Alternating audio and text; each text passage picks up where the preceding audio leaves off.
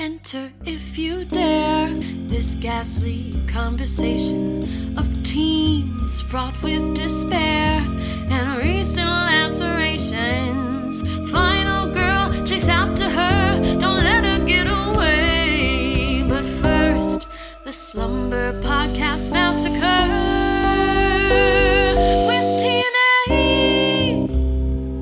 Welcome to Slumber Podcast Massacre with TNA. That's Tim. That's Andy. This is a podcast about horror. Every week, Tim and I get together. This week, it's about sadness. Every week, Tim and I get together. We talk about a different movie from the horror genre, from your well-known classic down to that rare gem calling you a cheese dick at the back of your video store shelf. This week, oh my God, we thought it was dead, but it turns out nothing's ever really dead. Things rise from the dead all the time in horror movies. So if you got like a problem with us doing this movie and resurrecting it from the dead, maybe you're not really a horror fan at all. That's a joke. It was the last on Evil Dice tonight. We thought it was Dice forever, but It's come back alive from 1999. It's The Sixth Sense. Tim, let's just get it out of the way. How many dead people have you seen? Oh, okay. Well, yeah. So I won't rehash things for other viewers, but seen.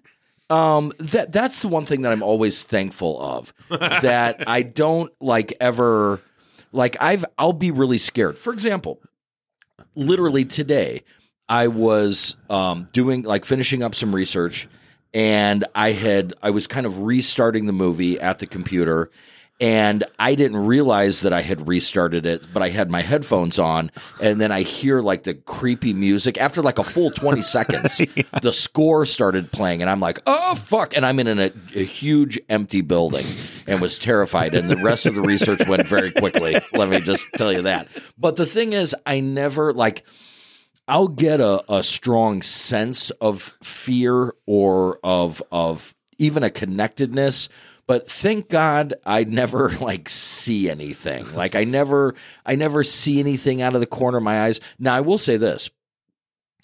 Sometimes when you're really hungover and you go to work and you just have the kind of the spooks, it's you're kind of nervous, you're kind of anxious, you're sort of over judging yourself on how you appear to other people. So I have had some creepy moments that way, where I've talked about before, I was at Menards and I had no sleep, and there was an adding machine in front of me, and there was a glare on the black plastic. Excuse me, the black plastic. And so somebody walked behind me. So there was a shadow across that where there was a glare. Yeah. For a moment. And I thought I saw a big giant rat. That's what I saw in my mind, and literally jumped back from a completely non-rat-like adding machine in mortal fear. So, yes, but thankfully, when it comes to dead people, I haven't seen them. That visitation, while I have felt the presence of people, that actual visual visitation is more with family members of mine that experience that with our other deceased family members. Yeah. But I personally have never had a visitation that I wouldn't just prescribe to it being a dream. Okay. I've dreamt of deceased friends and family. We all do that. But never to the point where I felt like it was actually them visiting me. Yeah. So maybe I'm just not believing in it as much. Yeah, or you're just not the family member anyone wants to come visit. That could be. Yeah, I could see that. Tim, but he's number 8 on the list. Or maybe it just goes by age. We're not to you yet. We'll get there. But it's by seniority here. So no, I can't say I've ever done that. I've had moments like a lot of people have where they're grieving, where you might see a sign of something. I remember my aunt seeing a hummingbird at her window, and she thought that it was my cousin that had recently passed at a young age. There are other people that have if they find a penny on the ground or something like that, they sort of attach these visitations to these things that might occur on a regular basis. And I'm there's a lot of scientific explanation for how that would not be what they might think it is. But I think people, if you're grieving and you just need something, maybe you just need it. Yeah. Yeah. But I know where you might be coming from on that, which is you might need it. And if that's what you've got going on, that's fine. But let's not then say that that's exactly what that is. Man, Tim, you've just summed up my worldview right there in one sentence. Right. You know what, though? I just recently saw a comedian talk about like the existence of God. Yeah. And he's like, there are people that believe that God created the universe. I'm sorry. Wait, is this Pete Holmes? Is he the kind of like that doesn't make sense guy? I guess he's just kind of like a kind of tall white guy. Who's, dark hair. Yeah, kind of shaggy looking. Yeah. But with a baby face, that guy? Yeah, oh yeah. Have you seen that? And he's like, but the other side thinks it's nothing. And I'm like, no, that's not. He's like, at least God's something. And I'm like, no one thinks anything came from nothing. Like, that is the worst straw man. But it's a funny bit, though. I couldn't get past that part. Right, yeah. But your whole comedic premise is based on a straw man. I can't get into that. But that's hilarious. I did just see that yesterday. Yeah. I kind of like that guy. Like, he's not like great. He's fine. Yeah, he's kind of a fresh voice. So no, I can't say that I've never. Let's just say for what you might be like hinting towards, like I've never like been in the mall and like thought that I saw like this dead person or that dead person. So, really, I could have swore. So never? What a dumb question then. Well, no, it really isn't because I guess it's not because I'm finally destroying every preconceived notion I've had about how you maybe have seen dead people. But no, I think like I said, sensing the presence of, sure, maybe some like I mean, sure, I've done it myself. You know, a song comes on the radio or something like that, and I might think that that's influenced by a deceased person or what have you. But actually seeing somebody, no. I think in my thoughts early on, like early in the first stages of grieving, I used to think about a friend that I thought was speaking to me, but it was more like along the lines of daydreaming, like I was daydreaming him talking to me, as opposed to actually seeing him. Which thank God for that, because that's where things would get pretty troubling, because how do you go about, unless you're in my family, how do you go about like explaining that to somebody? Like, I just saw grandma, and she's not here anymore. So, no, but I that would be a really interesting, like, I don't know if anybody, I don't have access to the email. I don't know if anybody actually does email to the show or not, but I would be interested to hear from listeners if anyone has genuinely experienced like a visual visitation that has actually taken place with a deceased friend or relative. Yeah. And hard evidence of it. Right. Yeah, that's amazing how now everyone has a camera and yet we still have yet to capture. Nobody has an excuse anymore. That hard evidence. Right. Because everything I've learned from movies is ghosts only show up on recordings and pictures, so there's again no excuse. Right. No, that's the thing. I've had a lot of long talks about death and grieving and what people go through and what people will believe in and what comforts them or what they believe is real. And, I don't want to, how do I say this? Even if you didn't believe in somebody feeling like they had made a connection to somebody, it's almost kind of like, is this the hill I want to die on? Like, do I really want to upset what they're going, like they're going through the grieving process. Right. If they feel like they saw a hummingbird and that was their nephew, then why do you have to get in their face about that one thing in particular? Yeah. So it's not my place to judge. I like to think I would never do that. Yeah, not in that. Like if somebody was unless I knew you very well. Right. Like if my brother was like, I saw Mom, I'd be like, shut up. You'd be like, well, she's still alive. All right. But in this scenario, she is dead. Yeah. Did she come over to the house? Or but I looked out my window. Like, I get it. I should visit Mom more. Okay. I'll get on that. No, I think that what here's my point. the gap between frequency of somebody actually seeing a dead relative versus the volume of people feeling like they've been visited or given a sign is huge. Yeah. And I think that a lot of people, even people that wouldn't believe, in anything spiritual like that, would say that they at one point or other felt the presence of some deceased person that they were grieving. Yeah. Now, this is a great question for you. Then, if we're taking out like the seeing the person in your and you don't have to get overly personal about it, but whatever you're comfortable with. But what have been your stages of grieving? Do you feel like you're grieving more from what you would consider like a healthier, more clear-headed place where you're just like remembering good times? Or have you ever had moments where you like, even if you're not believing that the person is visiting you, but you're just like overcome with a feeling of a memory of that person? Yeah. I mean, it's hard to say because I really have not had, besides like grandparents dying whom I were not very close with, probably, I mean, especially on my dad's side, there are a billion kids there, and they were very standoffish. They were not like the fun grandparents that you want, right? But then the ones that were the fun grandparents, out of those 4 grandkids, I was like the least involved, which I was there when my fucking grandpa was in the hospital. And like right before he died, he woke up, but I'd taken my daughter up to visit him. And I was like, oh shit, he's awake.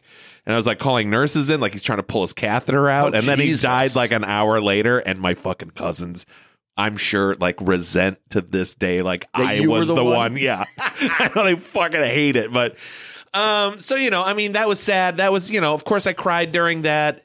And that was more I felt bad for my parents because they've lost their parents. But yeah, I haven't really lost a close family member. I've lost one close friend. And I mean, that was tough. It was harder than I expected it to be. And yeah, I think it was more of a combo of, kind of that reminisce of the good times we've had. And then also like the regret of I didn't spend enough time that I should have, because it was someone I worked with and I had moved into the office and they were out in like the factory area. And so I just didn't see them as often and it was feeling it too. And then there's that awful moment. Then you get the call that they're passed and you're like, well, now I can't do it now. I can't just go out and see them.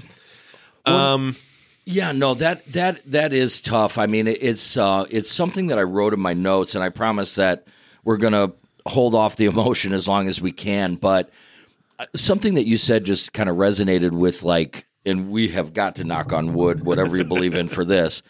But at one point in this movie, I just said, I don't want anybody else to die. Because I realized, if you think about it, like I lost, there was a kid that I babysat for, who his mother babysat me, and then I babysat for him when he was born. And he passed away at 7 years old, and that was extremely tough for me. There is my cousin who died of an asthma attack when he was 28, and my friend Julian, who passed away at that same age. So there have been those tough deaths that are really difficult, and the grandparents and great-grandparents and that sort of thing.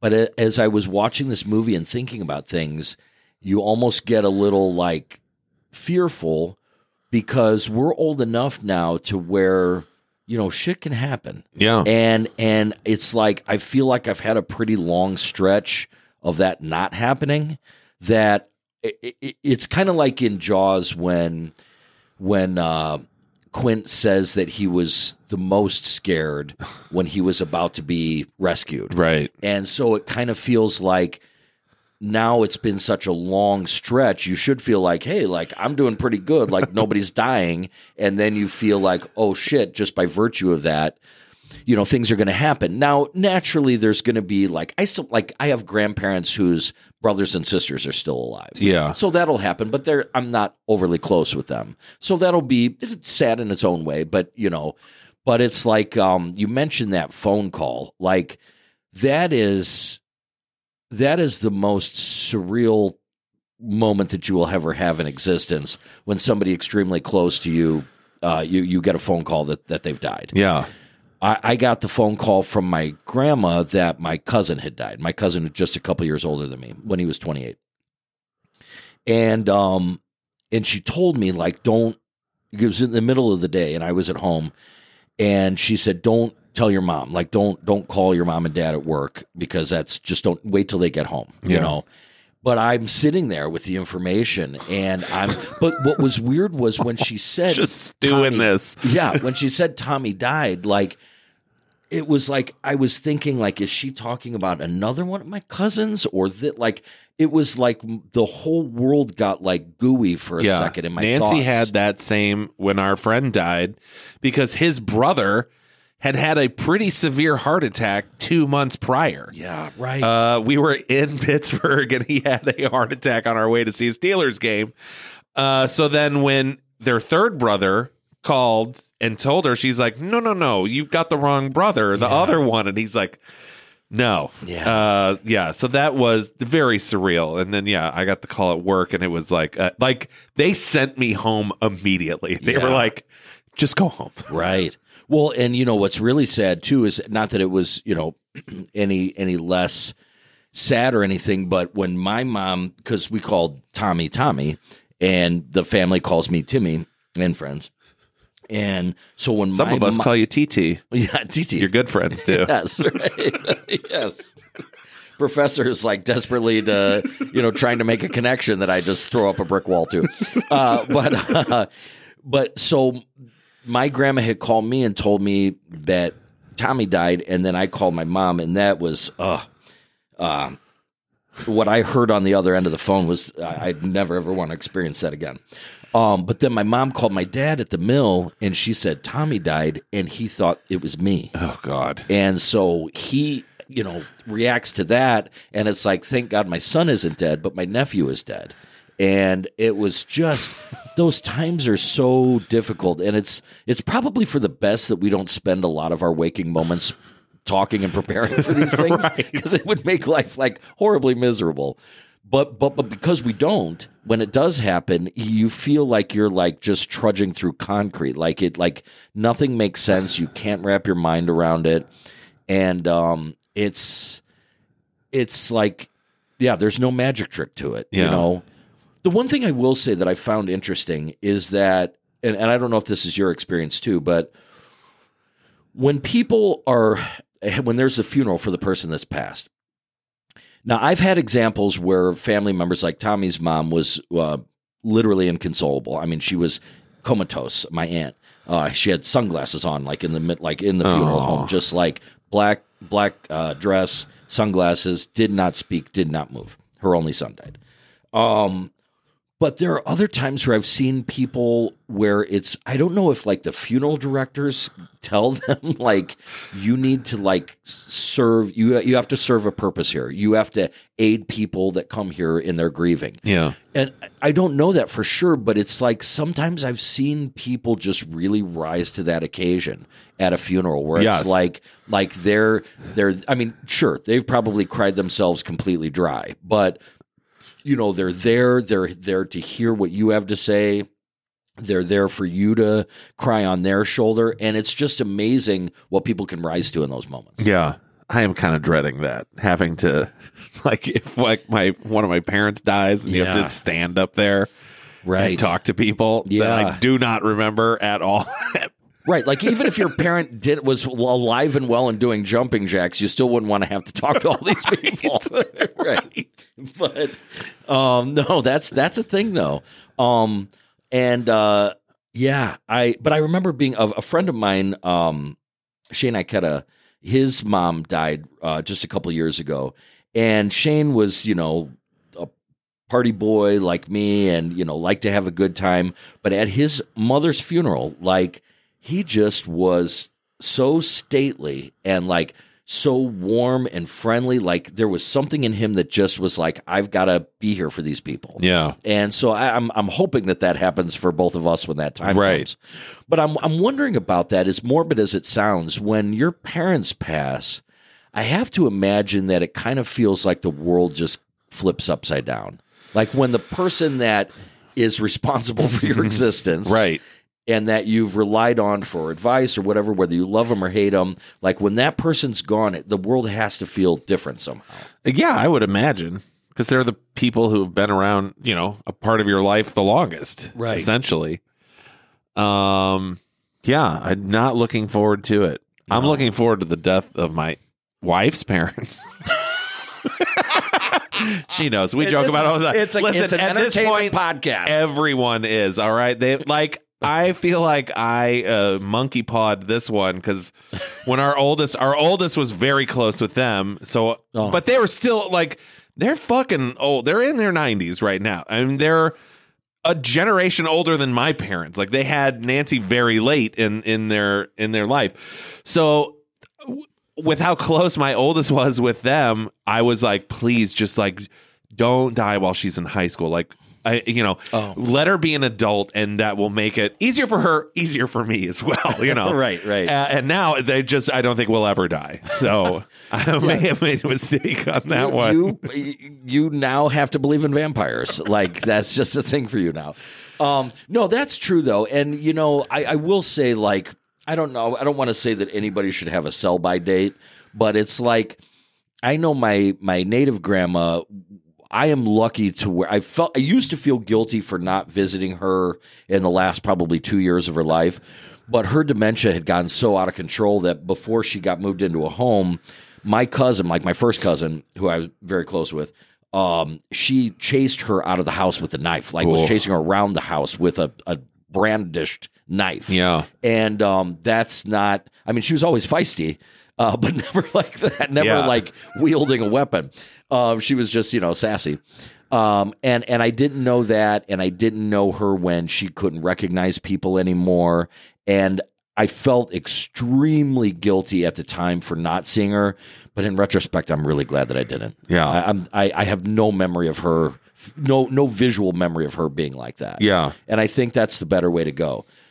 Now, it's depressing. I mean, God dang, maybe it's just, again, more like a prevalence of medical science, but it's did everybody have dementia 40, 50 years ago? Or did people just smoke enough to die before? Yeah, we're not supposed to live this long. I mean, Right. It's stupid medical science torturing us. Go back to the day, I once saw I've mentioned this on the show before, a magazine article advertising Camel cigarettes, and it was saying that you should have a cigarette between every course of a 7-course meal, which is fantastic. That's got you dying when you should. Right. Yeah, that's doing it right. But everybody's got to fucking jog these days. So I'm not, Tim. No. Don't worry. Rebelling. You're going to die at just the right time. Oh, man. My kid is now just getting to the maybe realization. She's like, I'm afraid you're going to die from your belly. And I'm like, yeah. I've been saying that for years, and everyone's always like, no, we like your belly. It's cute. Here, we're going to get donuts. And I'm like, stop. I can't control myself. I will eat those. Well, and now all of a sudden they're like, oh, God, you might die from how fat you are. I'm like, no shit. Well, why did science have to pick on that? It's how is it so specific that it's the one, I'm relatively healthy. Anybody could say, anybody could say, I'm relatively healthy, but they're there's a specific waist size. If you're over size 40, you are just dancing on death's door. How did waist size play into this? But I guess it does. Where are you hearing that? Literally. Oh no. Look up chances of heart attack, stroke, anything like that with waist size over 40. It's a thing. Okay. Yeah. Well, that I can believe. I'm not even there yet. Right. I totally believe that. You live forever. No thin person has a waist size of 40. Right. But they still die. Yeah. So they're just, True, but probably rebels. not from avoidable. It's rarer that you die from avoidable things like heart failure, cholesterol. Right. So why do they got to make fucking carbs taste so good? That's the problem. I know. It's like the first thing we invented as far as food goes. Can I just tell you that I've been absolutely I'm just going to come out and say this. I've been obsessing over the fucking jelly omelets since you said it. and I still can't figure it out because there's no cheese. There's just eggs and jelly. Am I right? Yeah. Okay. God, It's like, when you fold an omelet, you put a line of jelly in there and then fold it over. It's not mixed in. It's so like, weird. yeah. Very weird. I haven't. There hasn't been like a 6-hour stretch that I haven't thought about that since you said it. So maybe we'll have to try those sometime. Now that we're eating on the show. Should there be some sort of going back a little like Oppenheimer movie about the guy who invented bread? Yes. And it's just like, I think I've done the wrong thing here. I am the destroyer of worlds. I am the expander of waistbands. No, that's true though, because it's like how is Just all the of this? scene they're looking in the oven. And they all have the goggles on. Yeah, Is it slowly rising? yeah. You and I standing off on the side, and you being like, "See, they do have bread risers. People have these." Remember that episode where we were talking about proofing drawers? Yeah, we were trying to figure out what a convection oven was first. And then you were like bread rising ovens, and I'm like, yeah, all of those that exist. But apparently they do. But no, that is tough though, dude, because it's like pretty much like people will say, oh, you need some carbs. And you do, but literally, like, you could go the rest of your life and never eat another piece of bread or pasta, and you're probably going to be way fucking better for it. Sure. I'm There's not going so to, though. much of it, though. Carbs are in everything. And you know who's complicit? Sauces. Whoever invented sauces. Like, even if I could get away from the noodles, you just pull me right back in. Right. And there's probably The sauce is flour. delicious. How do I eat it? You got to put carbs in Right. it. And they're like, guess what? There's flour in the sauce, too. Fucking evil bastards. Yeah. Well, we're definitely off topic. Okay. Well, let's get back on it. I'm going to. Go to the bathroom? Yeah, I am going to go to the All right. bathroom real quick. I'll do the little Wikipedia stuff while you do Okay, that. yeah, let's All do right, that. go ahead. All right. So while Tim pees, we're going to talk about The Sixth Sense from 1999. This was written and directed by M. Night Shyamalan. It stars Bruce Willis, Joel Haley Osment, and Toni Collette. It had a budget of $40 million. Kind of hilarious we're doing this on the heels of The Exorcist, because we were like, wow, that movie made $440 million. This might be the most successful movie we've ever covered. And then this movie had a box office of $672 million. So that was better than The Exorcist by a lot. So let's do Nan some, and then we'll get into some spoilers. There's only one in this movie, so it's fine. Malcolm Crowe is a renowned child psychologist living in Philadelphia who's attacked one night by a former patient named Vincent, frustrated that Malcolm has never helped him. Months later, Malcolm begins working with a new patient, a 9-year-old boy named Cole who lives with his single mother. Cole reminds Malcolm of Vincent, and he becomes determined to not make the same mistakes again, pledging to help Cole no matter what, even if it begins to put a strain on his marriage. What Malcolm doesn't understand is that Cole has a special ability that's hard to diagnose. He has the ability to see and interact with the spirits of the dead. Feeling isolated and risking ruining his relationship with his own mother, Cole confides in Malcolm his gift and how it has plagued his entire life. Hesitant to believe him at first, Malcolm returns to recorded sessions with Vincent and hears strange whispers recorded on the recording. I don't know what I wrote there. It's something weird. Malcolm theorizes that maybe the spirits are coming to Cole for help, so the two set out on a trip to visit the family of a recently deceased girl who came to Cole in the night. Will Cole be able to fulfill his destiny of helping the dead, or will he recoil and be consumed by the sixth sense? I do want to take this opportunity to tell a joke that our friend Eric wrote. It's one of my favorite jokes, and it goes like this. You know, a lot of people, if you hear stories about Helen Keller, there are a lot of like kind of stories people don't talk about where people would say that she did have premonitions of the future and maybe could talk to those who were recently deceased. A lot of people said that she had a fourth sense. It's one of the best jokes ever. Yeah, and it's he tells it so much better than I do. But It's so good. It's such a good joke. You know, the weirdest thing about her was that I read somewhere that she was racist, and I'm like, how? It's just where you know you grow up around it. I guess so. Yeah. I see cheese dicks all the time. I see dead people, not Titanic. I use that joke on Facebook. I had to. Yeah, I kind of shot my wad early on Facebook, but yeah. Did you see this in the theater? No. All right. I was one of the I'm going to tell 10 you. people who didn't see it in the theater. Right.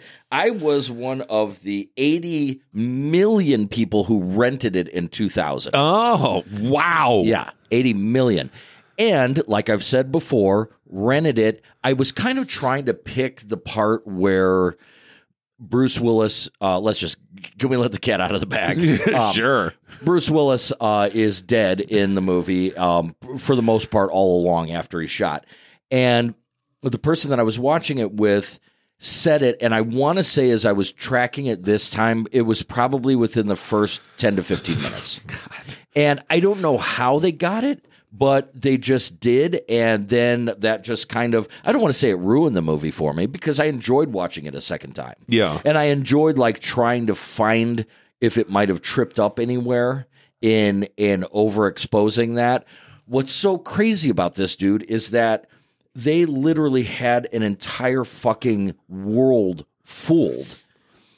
But then when you watch it a second time, you're like, how obvious is this? I know, like, oh my God, you'd have to be an idiot not to know that he's dead. Which that just goes to show how good it is. Yeah. Yeah, we're talking about a really, really, really well-made film for all of the like bits and anecdotes that we can talk about with this movie. It's just really beautifully executed.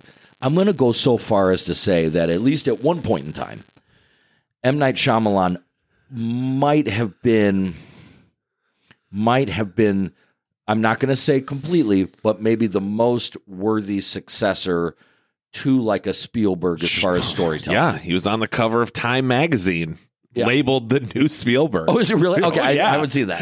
Yeah. Great minds, but no, he and really. You were both wrong, right? Yeah, apparently we are. Yeah, very. Got to jump the gun on that. Very wrong. But you know what's funny though? I'm gonna just cite this one aspect of this movie, and then I'm gonna talk about M. Night Shyamalan and all that good stuff and these actors, and we're going to talk about these great performances, which really are pretty much the backbone of this movie. Absolutely. So, but before I do that, I have to say this. I think that the hugest achievement of this movie, and this is going to sound so crazy because it's not the Bruce Willis thing or whatever. This movie establishes itself completely in its story of this boy that's seeing dead people and, Bruce Willis's character and all of those dynamics.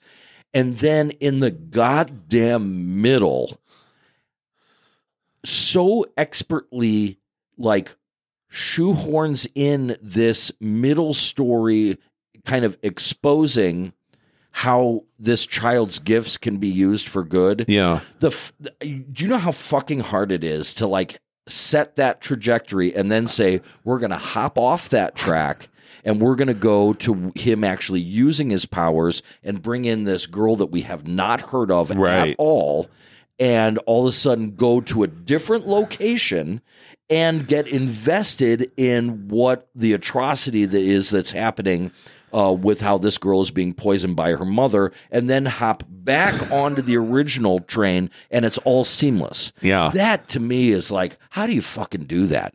Because there's so many times that we're like, you'll watch a movie and you'll be like, this just came out of nowhere. Like, I can't be expected. All of a sudden, he's on a bus. Right, exactly. But it's. I guess my overall point is just that for all of the bitching that we do about execution, here we have that rare marriage of really cool idea and the execution matches. Yes.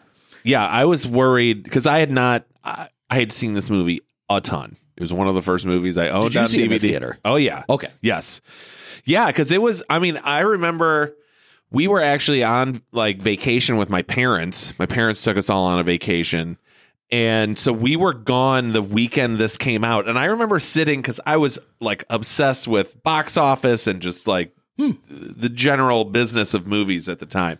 And I remember like getting a newspaper to see what the box office was over the weekend and being like, holy shit, this Sixth Sense movie made like $60 million? No way. I'm like, It might have even made more now that I'm thinking about it. I can't remember specifically, but it was a big number for 99, definitely.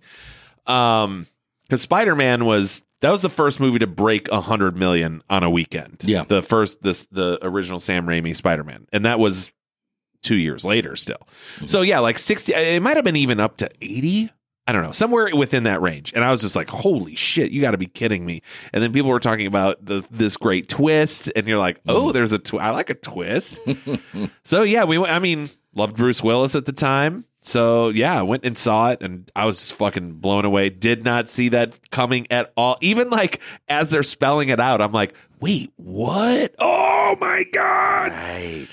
Yeah, when the wedding ring rolls down, I was like, you could hear murmuring and I'm like, what's going on? What am I not getting?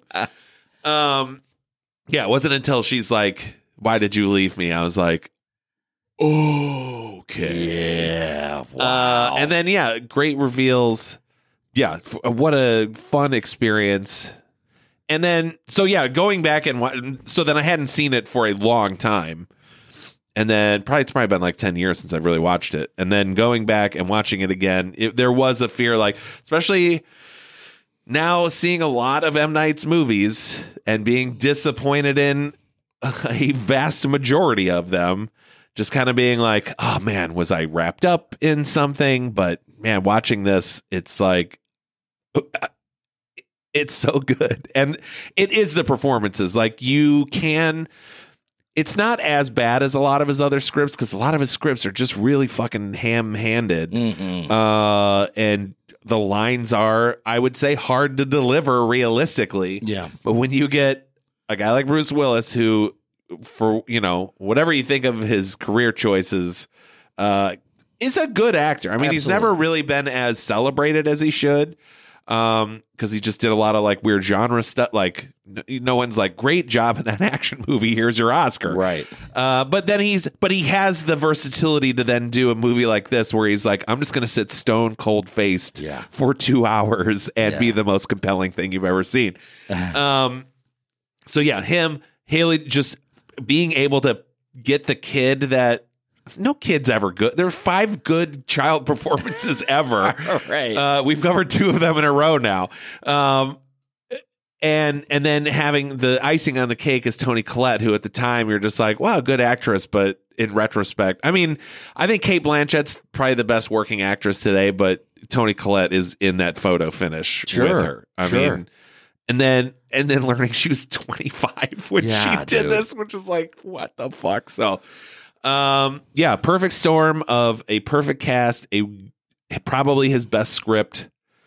And yeah, I don't know if it was just he was hungry as a filmmaker, but there are a lot of visual things in this that I think he tried replicating again, but just don't hit like this. I mean, there's even just one shot of these statues as the sun comes up. Yeah. Kind of a time lapse, but the score under that, like, is so effective. Yes. And in any other movie, I'd be like, what is this? Yeah, no, it's great. But it works so well in this movie. Well, and that's and it's something that I will struggle until, for every time I mention it on this podcast, when you talk about M. Night Shyamalan in this film or Spielberg in most of his films, there is that, for lack of a better word, like cradling of the audience in how the story is put across, like in the filmmaking, and part of it's the cinematography, but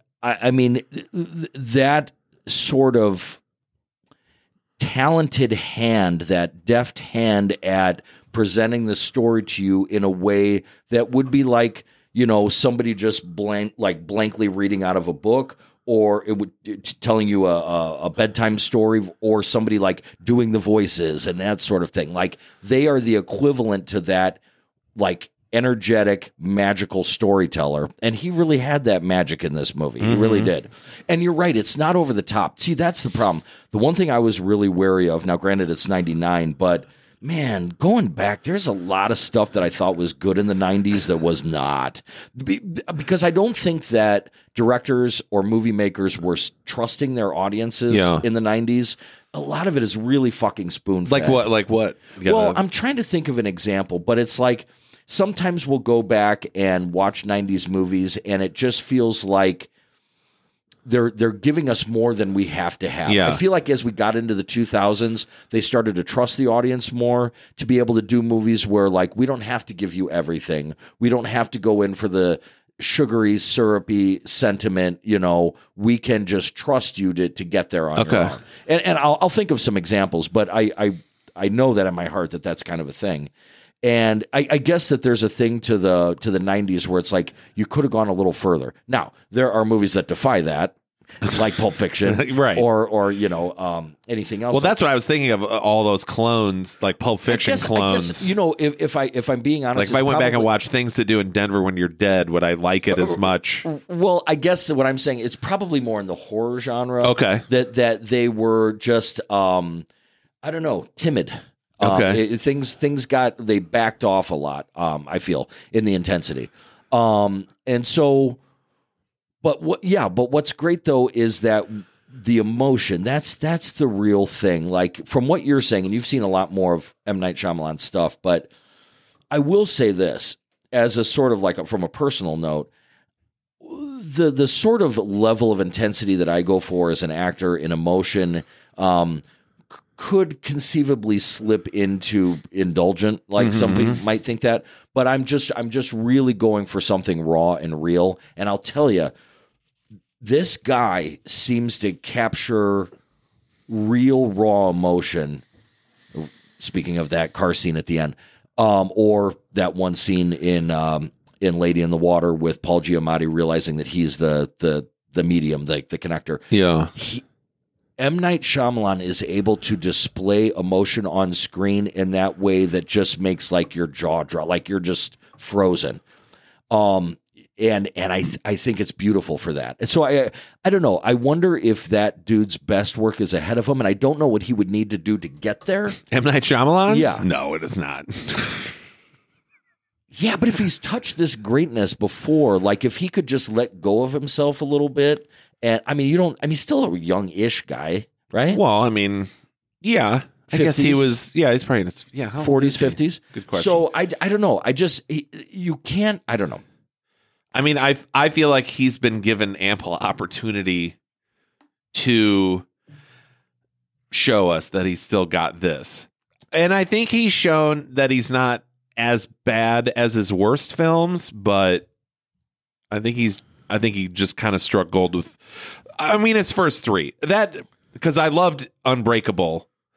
And I did like Signs. That seems to be one where people either hated it or liked it. I know that's hated Signs. I know that's the thing, but yeah, there are a lot of. I will read that Signs. That movie. I loved it too, and even though like that twist was awful, and I love that's another one where it's like, oh, you don't need to do a twist, man. Just do it normal. And I love Mel Gibson, but I really do. But man, is Mel Gibson good in that movie? I mean, Lord, my God, that dinner scene is. It's so good, but that's one of those moments where he's able to capture that raw emotion, and where, a lot of his good emotional scenes seem to be people not knowing what to do. Right? Yeah, which is what real emotion feels exactly. So just to give a little background, he was born in India, but both of his parents were doctors.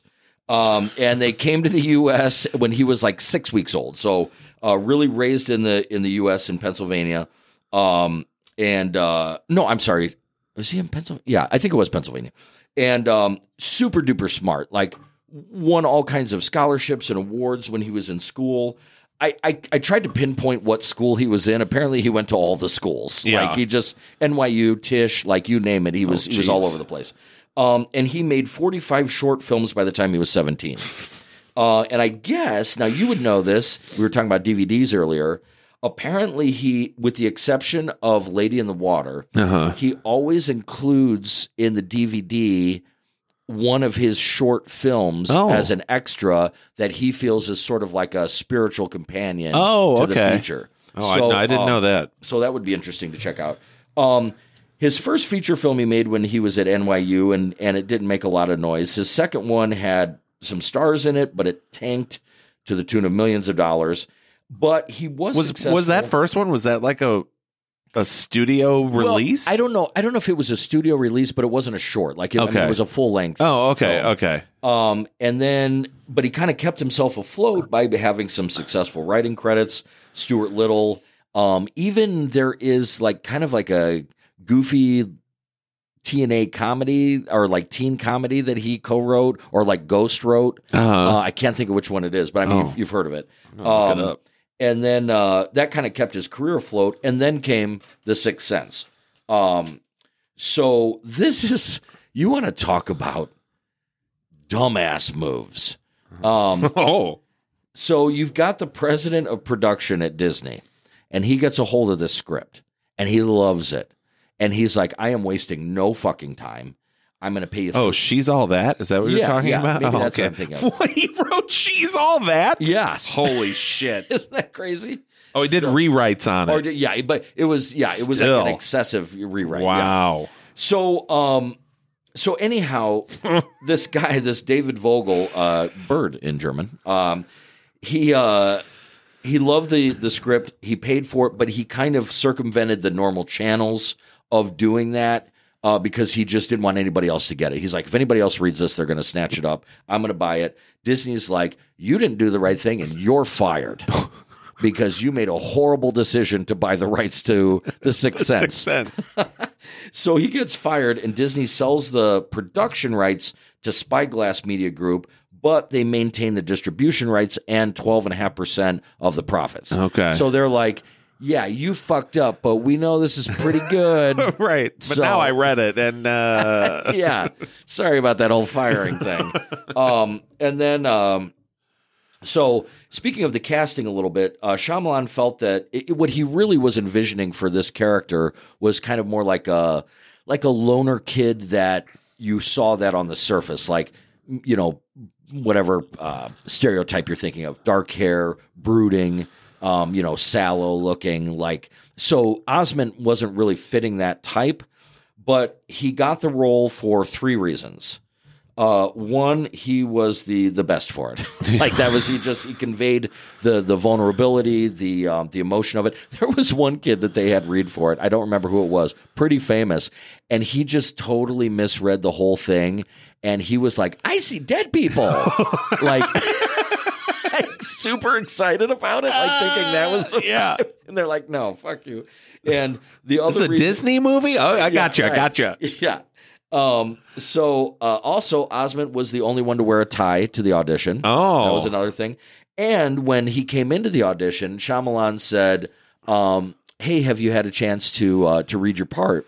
And Osment said, yeah, I read it 3 times last night. And he's like, wow, that's really great. Like you read your part 3 times last night. And Osment said, no, I read the script 3 times. And he's like, well, fuck. Okay. And then gave the performance that he did. And I'll tell you, I was really watching, like I wasn't gunning for Osment or anything like that, but I was like, you want to knock a kid? I get it. You want to knock a kid down a peg? Right. Be like, people are just being nice. I'm like, is he overly pretentious in this? But he really isn't. I mean, because if you were a kid, well, here's the thing. Nobody can judge. If you were a kid that had this ability, what would that kid be like? I don't know. Right. So, I mean, he's compelling. I don't think he plays it as too indulgent. I think he just plays it really honestly, which is the best thing you can do, which is how a kid would be about it. Yeah. So Toni Collette, I did not know. Sorry, Kate. I did not know that Toni is Australian. Oh, yeah. Yeah. So also to pull off this accent is pretty impressive. Yes. So she was in a ton of Australian TV shows and movies. Because she was in Priscilla, Queen of the Desert. Was she? Yeah, which is where, because when she auditioned for this, like they were just kind of looking for a normal mom, right? Yeah. Like there was not really the intricacies weren't there yet, and I think for her last audition, she was like, I'm not feeling like the blonde, because she was blonde. I think she normally is blonde. But so she grabbed one of her Priscilla wigs and put it on, and they were like, oh, that's like great. And so then once that was established, like she went out and like essentially bought pieces for her character.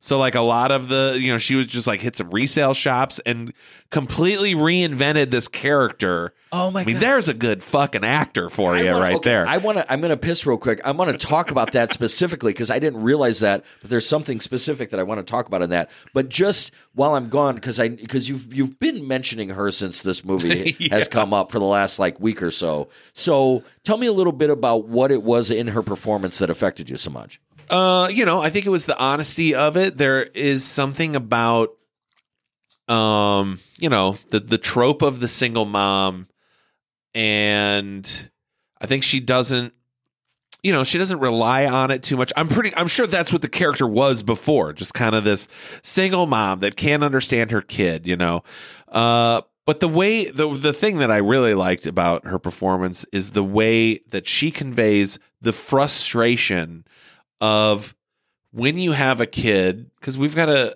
our youngest has anxiety and depression, and it was affecting her while she was young, but it affects you physically. And so if you can't figure out what's wrong with your kid, like that is one of the most helpless feelings I've ever felt. And her, just the way she manages it, where she can like knows the right times to tamp it down in front of her kid. Like, yes, you eventually get to a point where she's like, I fucking can't do this anymore. Like, I've had it. But a lot of great moments just in that opening scene where she goes into the laundry room, comes back out, and all the cabinets are open, and the kid's like, are you mad at me? And she, the look at my face. Like, that's a great parental coping line. Like, yeah, of course I'm not. Like, no matter what you do, I'm not going to turn on you. And yeah, absolutely. But I'm thrilled to hear, because I did not know that she kind of sort of redesigned the look and the aesthetics of the character. What I really like about her, and I'm going to say this in the least objectifying way that I can, that I like a woman like this. Like, I like, where she's a single mom, but she's, still trying to like look put together. Maybe people might consider like a little rough around the edges. Maybe she doesn't dress like a button down soccer mom. Like, she's got a little bit more flash to her. Yeah. She's got a little Peg Bundy in her. Yeah. And she's got this really great hair, which is like kind of like a Marilyn Monroe, like big sloppy curls, but it's red.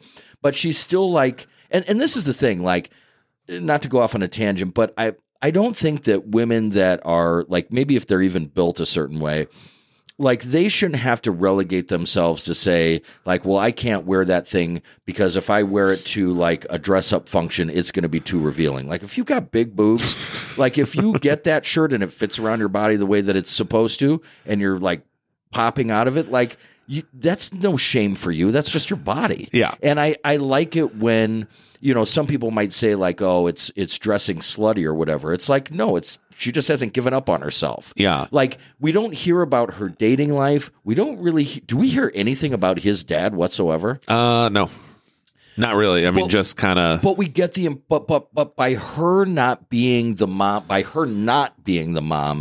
Babadook, she's like the opposite end of the spectrum, where it's like, I got this kid.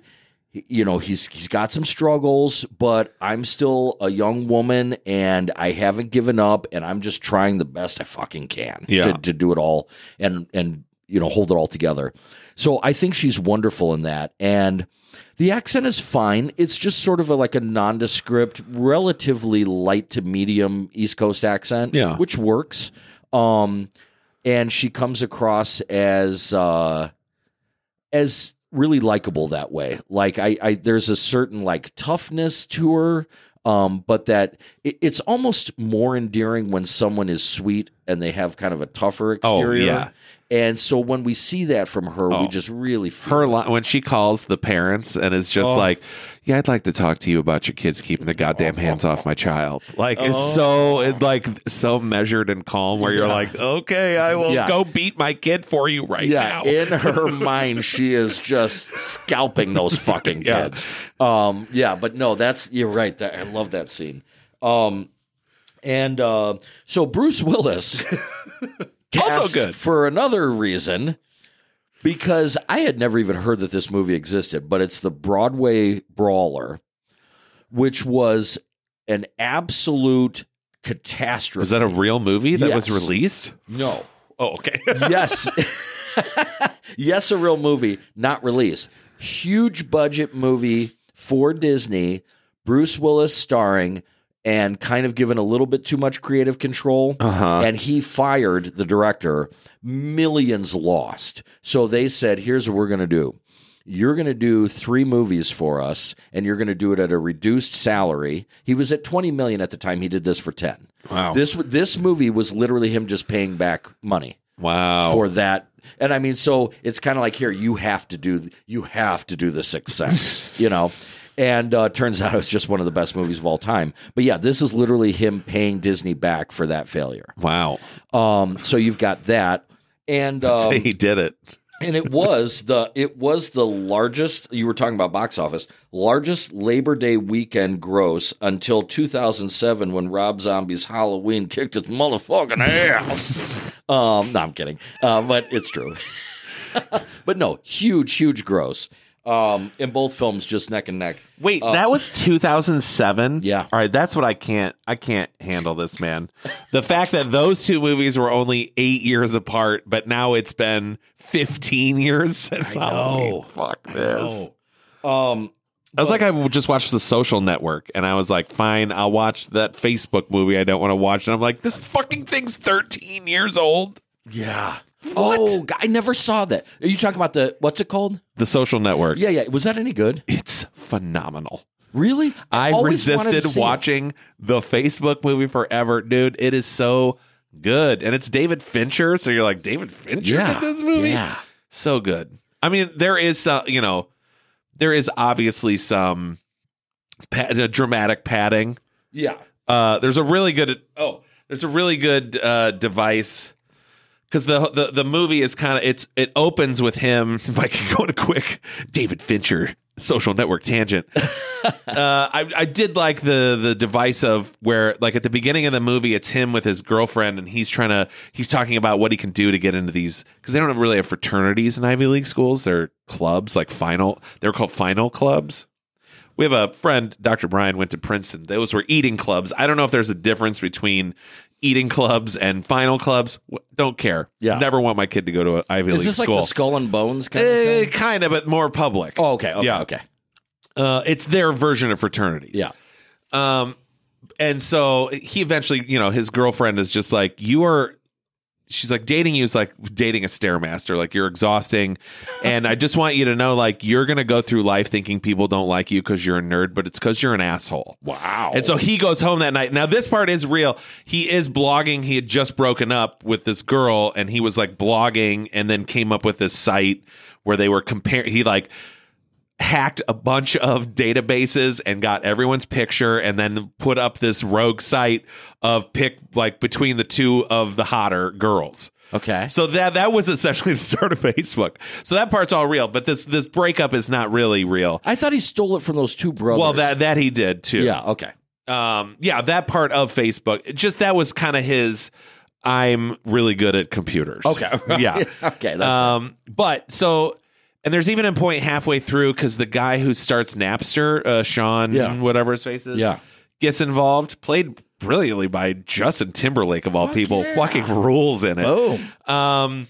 And Justin Timberlake, there's a great part where, he's like, who's that girl you're with? She looks familiar. And so he tells him this whole story about the guy who started Victoria's Secret, and then he like sold it for $4 million, and then within 2 years it was worth $400 million, and he jumped off the Golden Gate Bridge. And he's like, is that like an analogy? He's like, oh, my girlfriend's a Victoria's Secrets model, that's why you know her. But he I guess that wasn't the story I meant to tell. He tells a story about how he started Napster to impress a girl, or to pull a girl away from another guy, to be like, look what I can do. And Zuckerberg's like, do you ever think of that girl anymore? And he's like, fuck no. Why would I? Right. But then the end of the Social Network, because it's intercut with like the deposition that he went through. He got sued by the Winklevoss twins. Sorry, not Twinkle. Winklevoss twins and like his best friend who he started it with that he completely just shut out of the company. Yeah. So he's sued by both of them. So the very end is at the end of the deposition. Everyone's gone home, and it's him. He gets on Facebook, finds that his ex-girlfriend from the beginning, friend requests her, and then he just sits there and keeps refreshing to see if she's accepted his friend request. Great dramatic vehicle. So does it? So and I promise we'll get back to the 6 months, but I just got to know. So it does not paint Zuckerberg in a good light, then? I mean, not really. But let me ask you this one. I'll make it real simple. For him to have, if there was some borrowing of ideas there, is there some credit to go to him for some part of making it what it was? Oh, yeah, or was absolutely. he just stealing everything? Yeah, no, I mean, yeah, he kind of stole the idea from, and he settled with the guys for like $65 million or something stupid. Because they came to him and they were like, listen, we've got this idea based on the prestige of having this harvard.edu email, and then it's a site just for people with Harvard email addresses. And so that's how Facebook started. It was just in schools. Like, you had to be invited and have the domain of the school as your email address in order to join the website. What year did you join Facebook? That probably would, I don't know, like 05-ish, I would guess. Okay. I don't know. Yeah. Interesting. Yeah. But yeah, phenomenal movie. Yeah. I'm glad. I just watched it and I was so surprised at how, and I've had no one has seen that movie, so I've had no one to talk to about it. That I like really wanted to see it. Yeah. And so, well, yeah, we'll get to, I don't know if we'll come fucking on Andrew the show. Garfield's so good in it. I mean, I think it's based on a book his character wrote, so of course he is the most sympathetic guy. Sure. And I did go back and I'm like, how much of this shit is real? But the hilarious thing is the articles you read where people are like, Mark Zuckerberg is not like that. Like, he used to be when he was younger, but he's not like that now. I'm like, he's younger. That's what the movie's about, is how he used to be. Yes, exactly. Well, that makes sense. It's like, yeah, he's not like super awkward and weird. I mean, he used to be, definitely. And like, it was like to a point where it was uncomfortable. But oh, you mean life got easier for him now? Somehow? I'm sure he's nice now. Why wouldn't he be? I'll tell you more about it off air, because there's some great scenes. Well, let's talk a little bit about Bruce Willis. Okay. This guy just had a real good old. Born in Germany. His mother is German. His dad was a soldier for the U.S. And then his dad moved them back to Carneys Point, New Jersey, which is where he was from. And so, for the most part, I think Bruce Willis lived in Germany until he was 2, but his mom is German. I saw an interview where they were baiting him so hard to speak German. Oh, and he can, but he just wasn't giving it to him. He's like, you know what? If I come here and I do a movie set in Germany where I'm speaking German, I'll speak German to you then. But like, it's about an English movie. It's a Hollywood movie. Right. I did see, however, Leonardo DiCaprio speaking in German. Oh, because his grandparents on the non-Italian side were German, and he was kind of muddling through it a little bit, but he's giving an effort. Fucking worthless, right? And he said strudel, but anyhow. Bruce Willis kind of really did the traditional thing. Like, he went to this place called is it Montclair University in New Jersey? Okay, so that's where he got his theater research from, or his studying education. But really, I mean, he graduated from that. He was in some shows in college. This is nothing different than millions of people all across the world. And along with that, not being different than millions of people, he became a bartender, and he was also a private investigator, just working like crazy jobs, which actually comes into play a little bit later, not too long from that moment. And some method acting. So then he quit. I don't think he graduated from that university. I think he left and just moved to New York. Then he beat out somehow, without any other real credits to his name, 3,000 other guys auditioning for is it David Madison? Oh. Is that his character's name? Yeah. Yeah. On Moonlighting. Now, I'm going to take this moment indulgently to plug Moonlighting for a second. Please do. Because if everybody in the world is going to hear about and I appreciate the fact that there is a renaissance, that there is an appreciation for older shows that are outside of somebody's generation. Younger people, Gen Z people, millennials, discovering things like Friends or Cheers or things like that. And that's fantastic. But goddamn, don't sleep on Moonlighting. No. It was one of the most unique shows. Oh my God. It was even was as a nothing kid, like it. you knew. You were just like, this is different. Well, and that brings me to my point, which is my parents liked it. I don't know why my sister and I liked it. Like, it was not a show for kids. Right. There's no reason for it. But this was our family's show. Like, we, all four of us, if my dad wasn't working, we were watching this show every single week and just living and dying by it. It was so good. I believe it was a full hour long. Yeah. And they found a way to work in some drama. There were quirky characters that played by amazing character actors, by the way. And it kind of like they had this little thing that they started and then really ran with, which was Sybil Shepherd and Bruce Willis talking simultaneously over each other, arguing. And it was just, but you go back and you look at Moonlighting, and it doesn't even look like a TV show. It looks like film. Like if you really go back and look at it. I happen to know the guy that was Bruce Willis's double on Moonlighting. Really? Yeah, I have acted on the stage with him. Mike Joyner. Do you ever know Mike Joyner? Oh, yeah. Oh, I know the name. Yeah. Yeah. Local guy. He was Bruce Willis's double. Absolutely fantastic show. Let me just say, if you've heard of Moonlighting or wanted to check it out or never heard of it at all, just start Moonlighting from the very beginning and you'll absolutely love it. I'm going to say... Yeah, it is a show that they get the characters together and it loses everything it built up. Right. Like when finally David and Maddie get together, then the show's just, it's not fun. The tension is what made the show fun.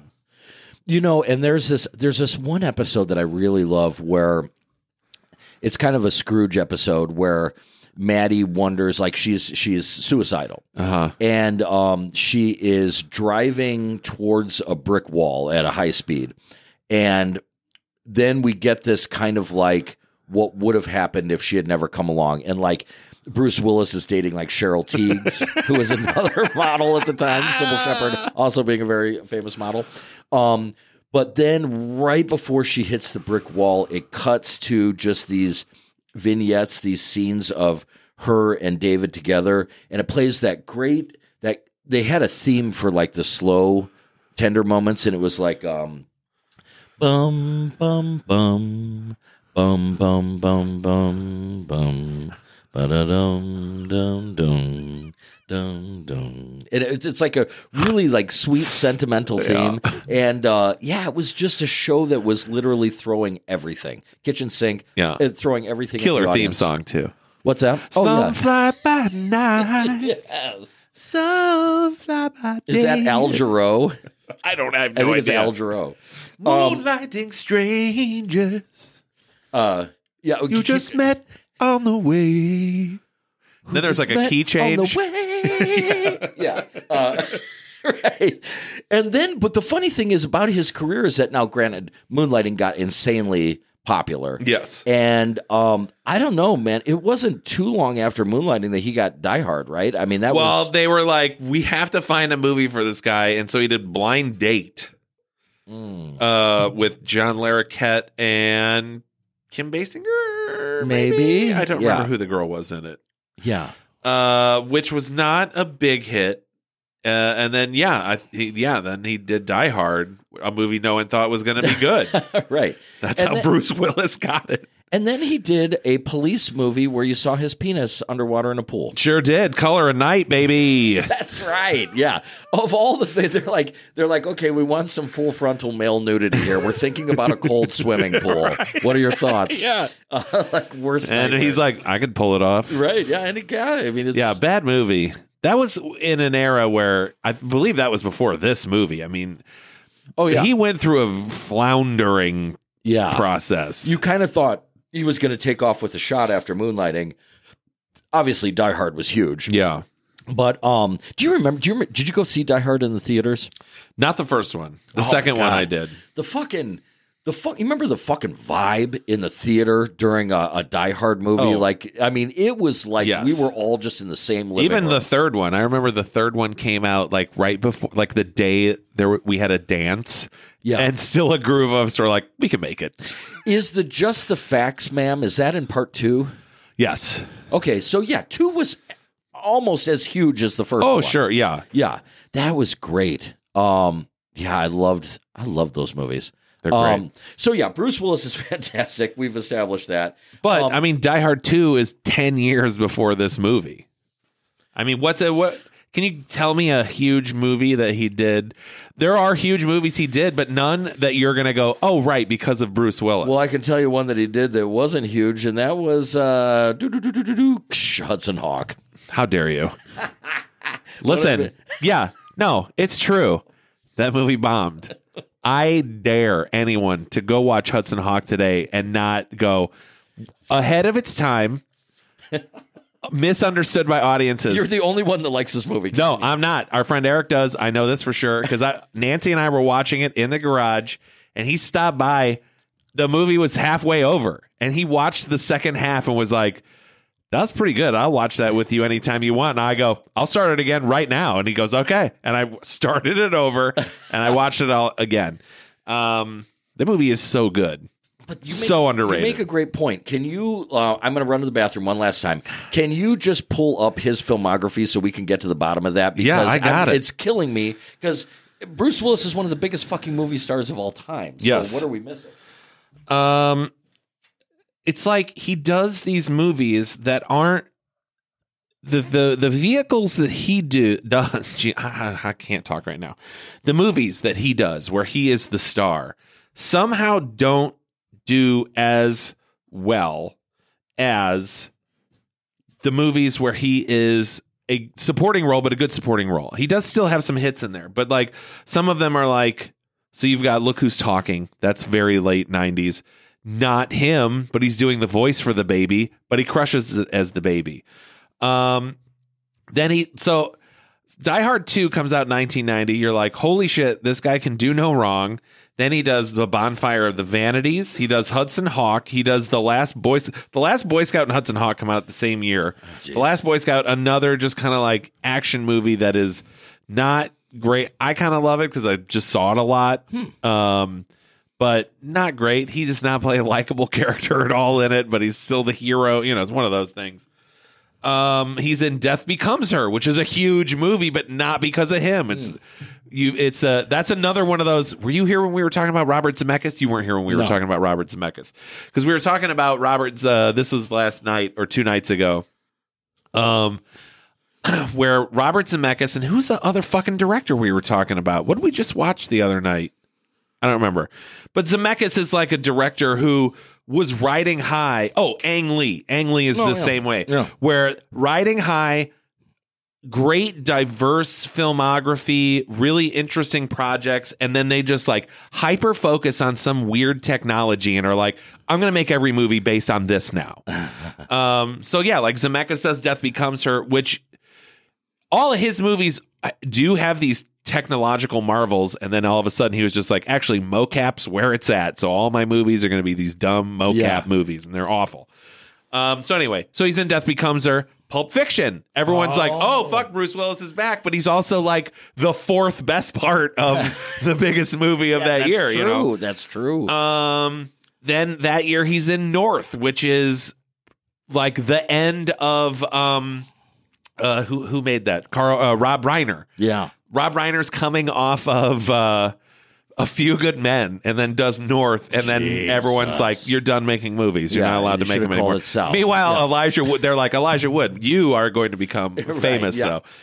All in the same year. Pulp Fiction, North, Color of Night, Nobody's Fool. If no one remembers that, that's like a comedy. I don't even remember. He's like paired up with some. Is that? No, wait. Is that the Paul Newman one? That might be a Paul Newman sex comedy, but where he's like 80 years old. Wow. I could be wrong. I don't remember. He's uncredited in that movie, so that's what he did. And then another Die Hard. But now, boom, Die Hard with a Vengeance. People were like, okay, this one's better than 2. 12 Monkeys. Oh, Bruce Willis is back. Oh, yes. Cool genre movie. Yeah, I liked him in that. And then Fifth Element. So now he's back on track. Yeah, People are like, things holy are going shit. good. Then he does Armageddon, terrible movie. But people went out in droves to see it. You ever heard Ben Affleck ever heard the commentary on that? Oh my God, he is just ripping it apart. He's like, yeah, I remember going up to Michael and being like, Michael, is it really like more efficient to train drillers how to be astronauts? Surely just training an astronaut to be a driller. He's like, shut up, Ben. You don't know what you're talking about. He's like, yeah, well, like what you gonna do when a hot tranny hits a hot pike, snaps off a feeder? It's so good. That's great. But yeah, Fifth Element, that was big. Mercury Rising, terrible. Armageddon, good. Like every movie he does, 3 movies. Holy shit, this is crazy. He does at least 3 to 4 movies every year in the 90s. Wow. Ending in 99, The Story of Us, I don't remember that, The Sixth Sense, and Breakfast of Champions. A Kurt Vonnegut adaptation where he plays Kilgore Trout. Wow. Yeah. I did not even know that existed. I don't remember if he plays Kilgore Trout or not. No. Kilgore Trout is in the movie. So what was I think played by Nick Nolte. Just real quick, what was the last movie of note that he did? Because I know he did a bunch of direct-to-video. Dude, he's done so many movies. Okay, if I started from the back and went forward. Yeah. Because, I mean, we now know. I mean, listen, dude, in 2002, he did 12 movies. Okay, so what he got into is what's called geezer teasers, which is where they have a smaller, low-budget production company will pay the money, maybe not $20 million, but they'll pay a guy like Bruce Willis, who's on kind of the downslope of his career, like $3 million or $5 million, and he'll be in the movie for about 10 minutes. Right. But they're able to put his picture on the cover with some like bullshit title like Extreme Velocity. Like it means nothing. Well, here are some of them. Vendetta. Yeah. Corrective Measures. Paradise City.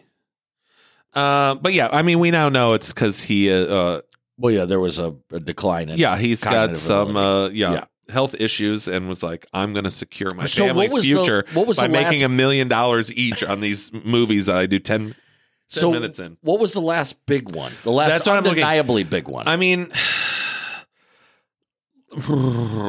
he did Glass. So he does Glass in 2019, another M. Night Shyamalan movie. All right. That was, I mean, kind of big, but still, I don't want to say a lot of people liked it.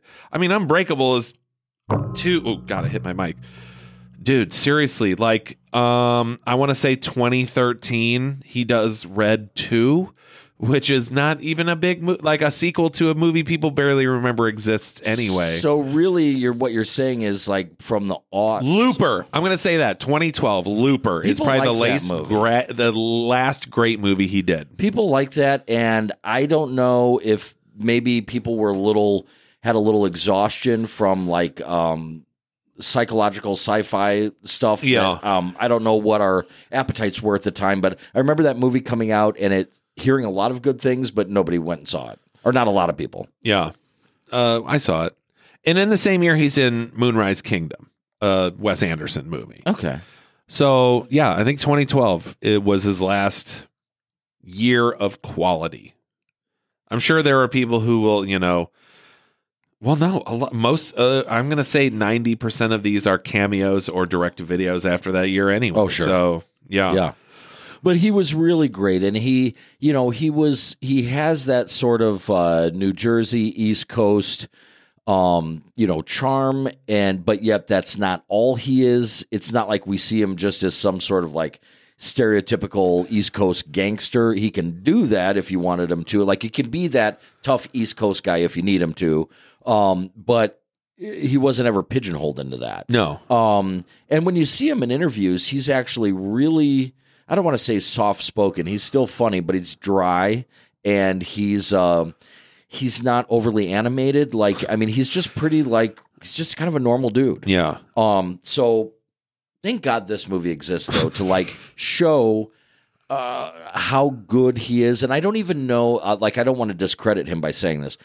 I don't even know if it's how good he is or if it's just that there's something about that dude's screen presence that just feels right. Like Sure. it just feels warm, comforting, believable, likable, sincere. I think it's the sincerity that we really get from him, especially in this. I'm so glad that they made the character a child psychologist, which makes sense. Yeah. But speaking of interesting performances in this movie, Donnie Wahlberg, Yeah. a nearly unrecognizable Donnie yeah. Wahlberg, just because he doesn't have a That head was on the sideways. real twist of the movie. Like, what? One of the new kids is in this? It lost 43 pounds, supposed to look like when someone's mental state is in deterioration, it really affects their physical appearance as well.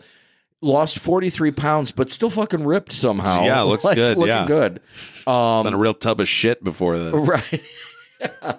Well, he didn't have ripped jeans on and a sideways hat. So, I mean, it's like nearly unrecognizable, but really great. Like it's a small role, but it's an important role. Yeah. And so that's where, Bruce Willis is shot. And then, that's where the twist begins, unbeknownst to the rest It's a line in that segment where, he's like, do you know why you're afraid when you're alone? Yeah. I do. I do. And Nancy hates that line, especially that line reading. Yeah. So I do it all the time. So then while she watched this with me, it's a perfect setup. She he asked that question. I turn to her and I go, I do. And then he goes, I do. I do. She's like, oh my God, another I do. Do the other one. I'm like, no, that is the I do. I'm like, she's like, what's the other one I don't like? And where she's like, wait, no, don't do it. I'm like, sorry, you asked for it. He had a gun in my mouth. He fucked her. She's like, stop it. No, stop it. I'm like, you literally asked me to do it. I have to do it. You need to renew your vows so that you can do the I do in that. Like, just do the the Donnie Wahlberg. Oh, that's so good. Yeah. So this movie, The Sixth Sense. It's you had told me. Before I watched it, you had watched it before I did, you and Nan, and you had talked about just how emotional it got you. Yeah. And I'm pretty emotional as it is, especially with watching films. I was watching the movie and I'm like, I'm a little good ways into it, and I'm like, I wonder if Andrew's going through it because I just don't Gotta have a talk with him. I just don't see this. Meanwhile, you know those movies about like a rogue wave? Well, they'll have a scene where it's like 50 feet tall, but just kind of like seemingly not moving, but just the moonlight is hitting it. That's what was happening behind my eyeballs, just waiting to crash down. So the second that I'm like, what is he crying about? Then all of a sudden it was nonstop. And it was like, and it's not even, the car scene obviously is huge. Yeah. But you're right. I think you hit the nail on the head when you talk about being the parent of a kid that is struggling, and as a parent, all you ever want for your kid is just a normal fucking life. Right. You want them to have friends. You want them to laugh and goof around. And it's especially bad if you did get to have all of that, and then that your kid isn't getting to have that same experience. Yeah. It literally rips your fucking heart out. Yeah.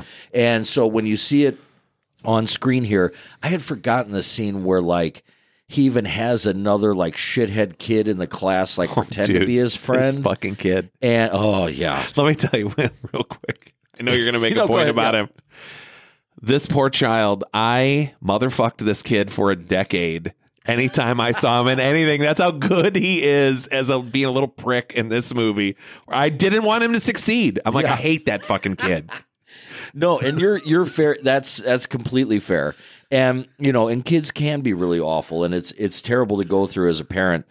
But we see it in this, and we see the kid really struggling with it, and it only gets worse when there's this really out of the blue scene that I had completely forgotten about, where he's in his classroom.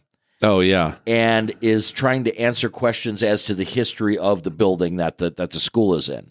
And he is being now. I don't know what would have been the genesis of him knowing these things, other than him seeing dead people in the halls. I suppose, but I think it's implied like there's a ghost telling him the answer next to him, because he kind of like looks to the side and perks up and is like, oh, okay, yeah, I can answer that then.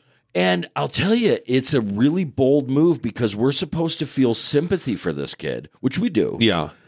But at the same time, he just decides to fucking go off on this poor teacher who had a stutter. Yeah. Now, I'm not saying the teacher didn't set himself up for that, Yeah. being a little smug, but he wasn't terrible. Like the teacher No, wasn't like that being, like, scene does, in retrospect, like after watching it again, feels out of place. It does, because he almost feels possessed at that point, which he never is. Correct. And what the teacher is doing leading up to what we're just about to talk about is really not that bad. Like, you actually kind of like this teacher. Like, just his presence, his voice, the actor, whatever, in the beginning of the scene, like, he's just kind of likable, like, as a young, male teacher.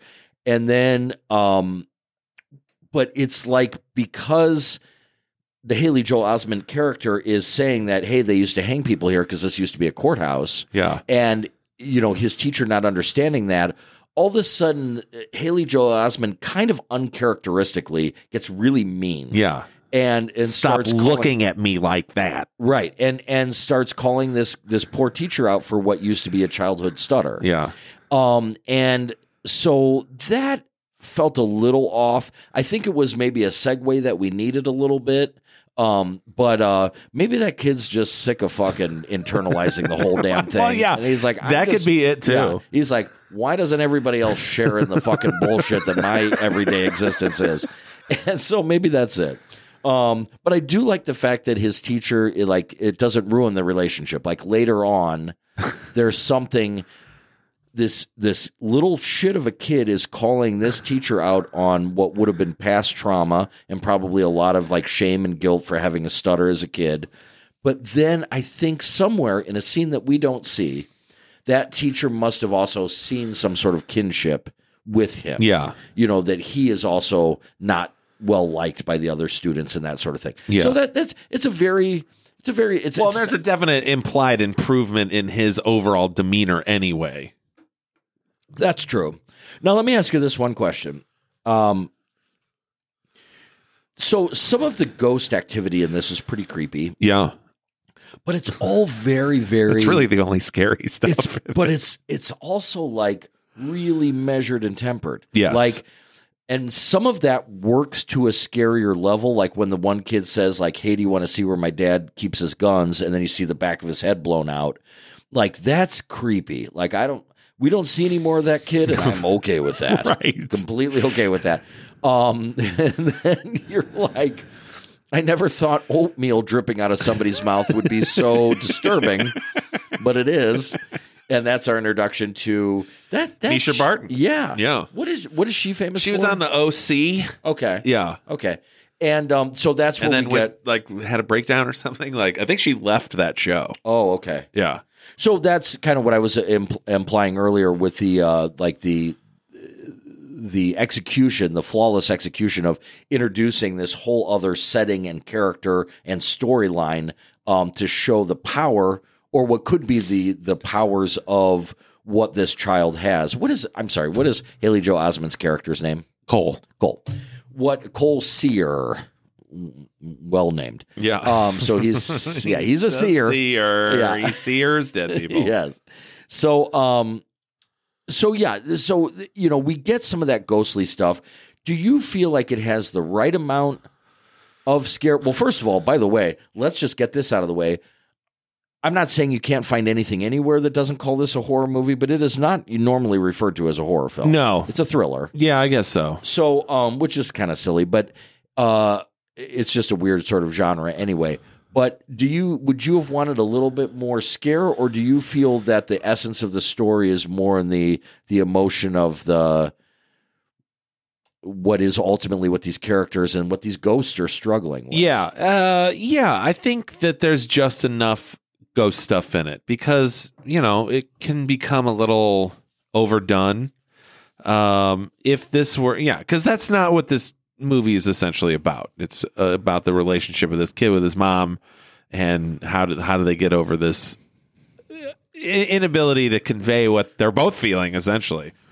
So yeah, and I think all the ghost stuff is just enough. Like the mom, the lady in the kitchen, where like your dinner's not gonna be late anymore. You can't hurt me. Right. Like that. I mean, just these bursts of to where you get the sense of like that would make it a little more terrifying. Like if it was, I know he says like I see him all the time. Yeah. I'm sure that is a generalization, but it's not like he sees 50 in a room at all times. But for a kid at 9, a lot of shit happens in a week. For us now, a week is just like, boop, oh wow, I can't believe it's been 4 of those already in minute. I saw 4 dead people today. That feels like all the time for me. Yeah, exactly. Right. So yeah, just these short bursts where it's probably a thing where his guard's down. Like it's been a few minutes. Like I think I've talked about my thing where I choke on food a lot, but it doesn't happen enough to where I'm constantly thinking about it to avoid it. So then it's that moment I'm not thinking about it and maybe take too big a swallow or something. And I'm like, oh, right.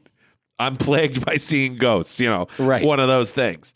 So yeah, I think it's just enough. They're creepy enough it's like this poor kid is never like see someone who died from carbon monoxide poisoning. Like it's always someone who has had their head bashed in or are hanging from the fucking rafters.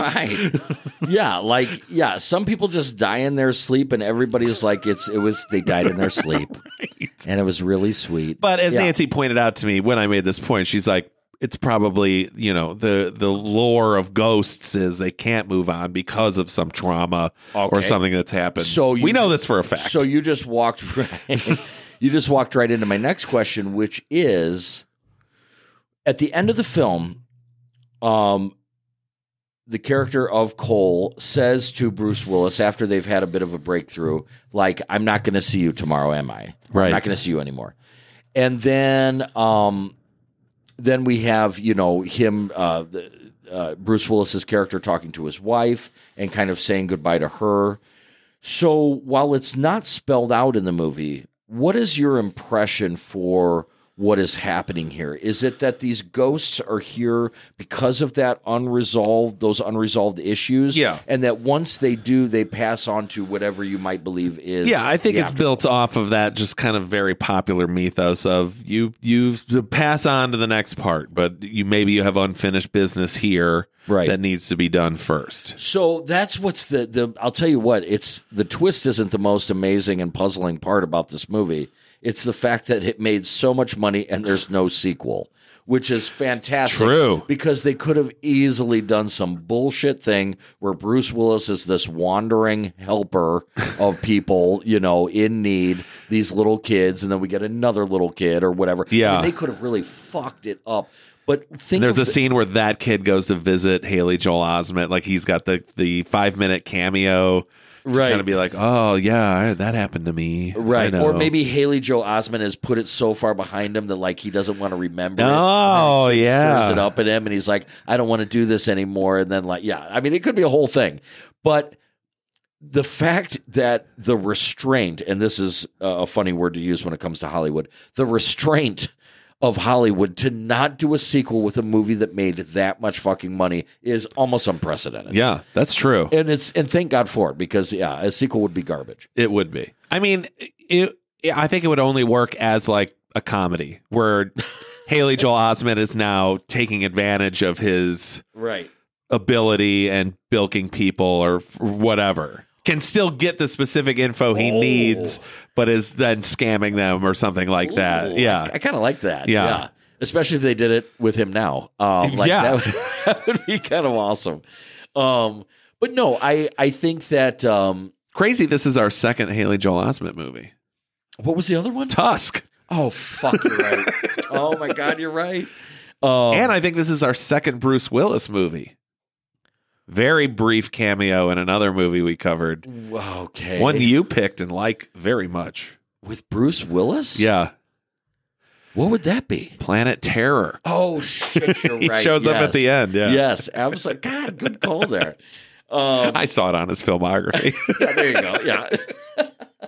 But But no, I think that, what's so funny about this is when like I've talked about before, when I don't have a lot of viewing notes, that means that I was just really wrapped up in the movie. And I really didn't. I got goofy ass notes like, I see dead people scene, ...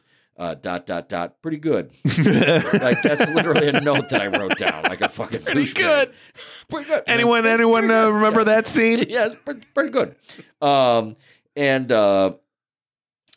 I think that what's happening in this movie, if it's not scary with the ghosts, which we've established, I mean it is, but they're not overdoing that. So that it really is about the relationship. But the funny thing is that, let me ask you this question. I'm going to go pee one more time, and then we're going to talk about something really serious. All right. Do you think that this movie is more about Bruce Willis or Cole or Haley Joel Osment? Oh, I mean, well, the movie itself is more about Bruce Willis. Like, it's his story. But I think as the audience, you are definitely drawn in more with Cole and his mom. Like, you want them to survive whatever it is that they've got going on. Because while the Bruce Willis character is great, the strain on his marriage is implied. Like, we don't see it simply because he's not seeing it because he's fucking dead. So, it's like we're kind of with Bruce Willis, but we get to see, just as an observer, Cole and his mom. So I'm like more rooting for them, but it is the main character is Bruce Willis. Like, it is his story, but I'm far more invested in Cole. And the movie knows it, which is why they give them like their own kind of moment of resolution. That is more powerful. There's no cool twist in it. Yeah. But their resolution and understanding of each other, Jesus Christ. In the car scene, yeah. So I read one thing, and you would know that you'd be a perfect person to ask for this, for having seen all of Shyamalan's filmography. Most of them, yeah. Okay. Does he have a car accident in every movie? Because man, it seems let's see. Yeah, Sixth Sense, yes. Unbreakable, yes. Signs, yes. The Happening, there is not one in The Village because there really aren't cars in The Village. No, nor is there one in The Lady in the Water. But the reason why The Happening, there is one, and it's the part one of the dumbest parts of the movie, if I may very briefly. If you haven't seen The Happening, the whole premise of it is we're destroying our planet, and plants have decided to pay us back by releasing mind-controlling spores that make us kill ourselves. That is the premise of The Happening. My God. It's so stupid. It's so stupid. Here, there is a part that they had to call it The Happening. Dude, yeah, there is a part. John Leguizamo's in it, and they are first. Mark Wahlberg plays a science teacher. Oh boy, yeah, but Leguizamo is in a Jeep, right? Like a cloth top Jeep, and they're talking about like, oh, what's going on, and he like looks up and there's like a tear in the Jeep, and then it just kind of cuts to the outside of the Jeep driving, and then it just drives into a tree. I'm like, they're breathing air inside the fucking Jeep. Like, right. The cut in the Jeep is nothing to do with it. It's like immediate. Wow. There is one worthy part of that movie, and you could just look up the clip because it's just a hilarious line delivery. Because he has a lot of car wrecks, a lot of crazy old women, because of course they come upon a crazy old woman in The Happening to where they're like discussing something, and this lady's like, "Are you talking about me?" And just Wahlberg going, "What? No!" Like that delivery is so out of place in that movie. It's so funny. It's just like, why? Okay, like you're not even mad it's there because at least it's something interesting. That movie's so stupid. I just love the fact that the title, like they were like, we don't know what to call this. Like It was a thing that happened. Like we can't even come up with a name. And it sounds pedantic to be just like, oh yeah, they're running from the wind. Like, yeah, that's what like if they see the breeze, they're like, gotta book it. Let's go. Wow. Like that is what they're doing in that movie. So as I was thinking about this movie and it actually having some virtue of existence, Now, here I am in the spirit of reclaiming a film that we were not going to cover, brought back from the dead. Me going against my usual type, which is, that I've said a million times that I hate preachy movies. But the thing that I felt sort of compelled by was really, it started with that car scene at the end where, Cole expresses to his mother what his power is and demonstrates that it's real, and there's that connection. So I started asking myself, like, I wonder, is this movie trying to do anything? Like, we know that there's the supernatural thing and the seeing dead people and all that stuff, but is he trying to get anything across without ramming it down our throats? And I think that car scene is really, really important because I guess if the movie's trying to do anything, it might be trying to speak to unresolved issues and to try your best to not have those because they're going to haunt you. Yeah. They're going to keep you from moving on. And so I don't know if that's reading too much into it, but do you feel like the movie, because it always feels like the movie is trying to get a message across. Yeah. But it's just not, it's not putting it up in neon lights. Yeah, no, I understand what you're saying, because even writing up the synopsis for this, I'm like, because normally I can be like, so here's the last thing they're doing. Will they do it? And I'm kind of like, no, there's really no big, the climactic moment is them having a conversation in their car, right, essentially. So yeah, it does kind of feel like, the goal is, will he help this kid, And while, yeah, he does, it is interesting that he does it as a ghost. But yeah, yeah, that's hard. It's hard to articulate. Well, because what's happening is that what you could say that it's about helping this kid, but ultimately what is effective in that car scene is Toni Collette's making peace with her relationship with her mother. Yeah, good point. And that's really what that ends up being about. The emotional core isn't even like, oh my God, I can't believe you see dead people. It's that I walk around every day with this thing that I think about that I'm not dealing with, or that I didn't deal with the right way when I could have. Yeah. And that now I know that, it did work out, or thank God it worked out. Yeah. So yeah, good point. Because it is like they do a good job of not really hanging on the shit with her mom, but there is enough in there, especially even in that scene, you get so much of their relationship where they were young enough, like she was young enough to where they would have a fight, but she had a dance recital and maybe her mom doesn't come to that. Like there's so much packed into that. Like what kind of relationship you have to have with a parent to where they're like, I'm not going to your fucking recital. Right. And they fought about something, to have that kind of volatile relationship and then still want that, validation from a parent that you might hate even or angry at. And then like my friend where you're like, oh shit, now they passed before I popped out and said hi to them. Yeah. Like I'd been meaning to do every day, but just never did. And now I can't anymore. So now I'm going to just hold on to that. Like, and it is, it's because you're the one alive and are able to think about it. I mean, it's slightly selfish because that person's fucking dead. Like, let's think about them. But you can't help but, you're the one whose brain is still working and processing things.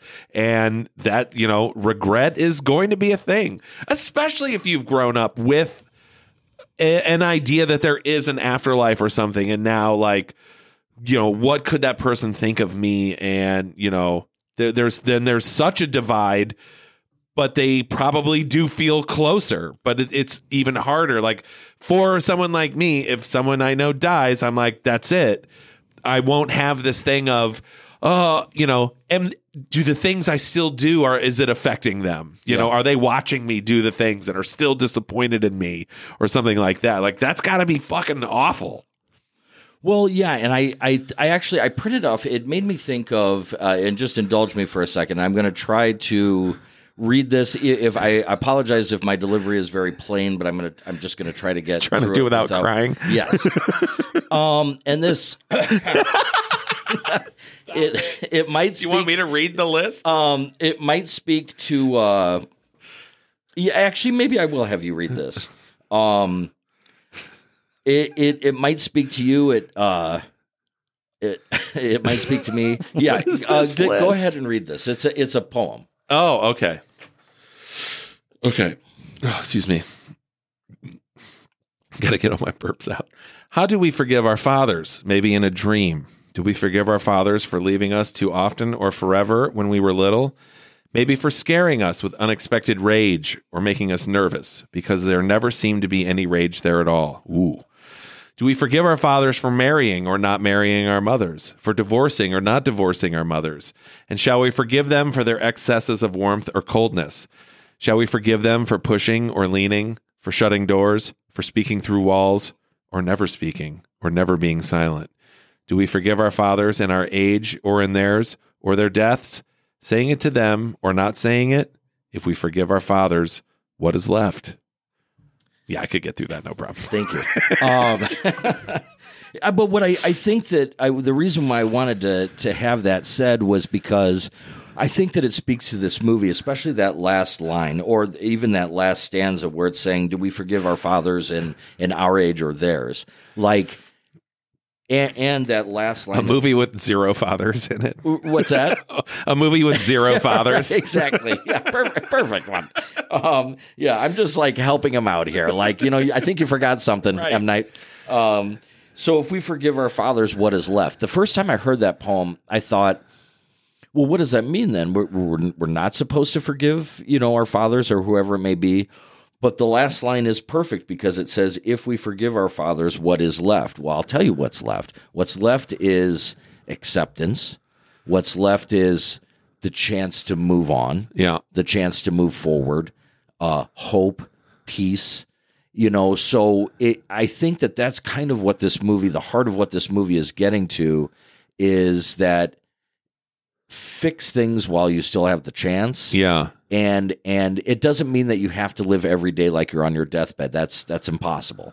But it does mean that if there's something that, if you feel like you're putting your work in front of your wife, Jesus, God, I just read an article this week. This is the saddest fucking thing. Patrick Stewart, 83 years old. Everybody loves him. One of the most well-respected actors of TV or film or of all-time stage. And he was talking about how he is haunted every single day of his life by the fact that he does not have any relationship with his two children. And they asked him why. And he at least honestly said, I put everything behind work. Work came first. I never saw them. He's like, I'd maybe see them for a couple of hours on Sunday. Yeah. Now I don't know them anymore. I don't know my own grandchildren. Oh. And I'm haunted every day by the fact that I don't have a relationship with my own children who are now grown adults. And here we are thinking like Patrick Stewart must live like the greatest life. And he's going, everybody loves him and everybody wants to talk to him. And that dude probably goes home from those Hollywood parties and sits and is only comforted. I have to get drunk with Ian McKellen every night. Right, exactly. Nightmare. And right, but I mean, it just goes to show that, like, if you think that there's something that every day, every week, every month you keep fucking up and you keep doing wrong, or you wish that you could do more, or that you should do more, then just make that change. What's funny is, I look around at people that like make changes. Maybe it's their diet. Maybe it's they stop drinking or whatever it may be. And it's like after like a couple of months and they keep that up, it's like they actually achieved what they wanted to do. Yeah. All they had to do was start it. Yeah. And so that's the hardest thing to do because it seems like, well, I'm never going to make up for everything that I feel like I need to make up for. Yeah, you will, but you have to start. Yeah. So I think that's if there is a message, and I can't believe that it's me that's trying to pull a message out of this movie, other than it just being the great story that it is. But it is to, if there's something that you feel is off and that you want to make right, just don't waste any time. Just make it right. Yeah. I agree with that. Yeah. And I've gotten pretty good at that, not holding holding anything back. Also, like, don't make fun of kids. Like, don't make fun of the weird kid in your class because that makes you an asshole. Yeah. Make fun of Tommy Tomasimo, though. Yes. That guy yeah, sucks. You make all the fucking fun out of that kid that you want. I mean, I do love how the movie just kind of beats him up. Like, at the end, he's just plays the town fool. Yeah. And Cole removes the sword from the stone or whatever, you know? Yeah.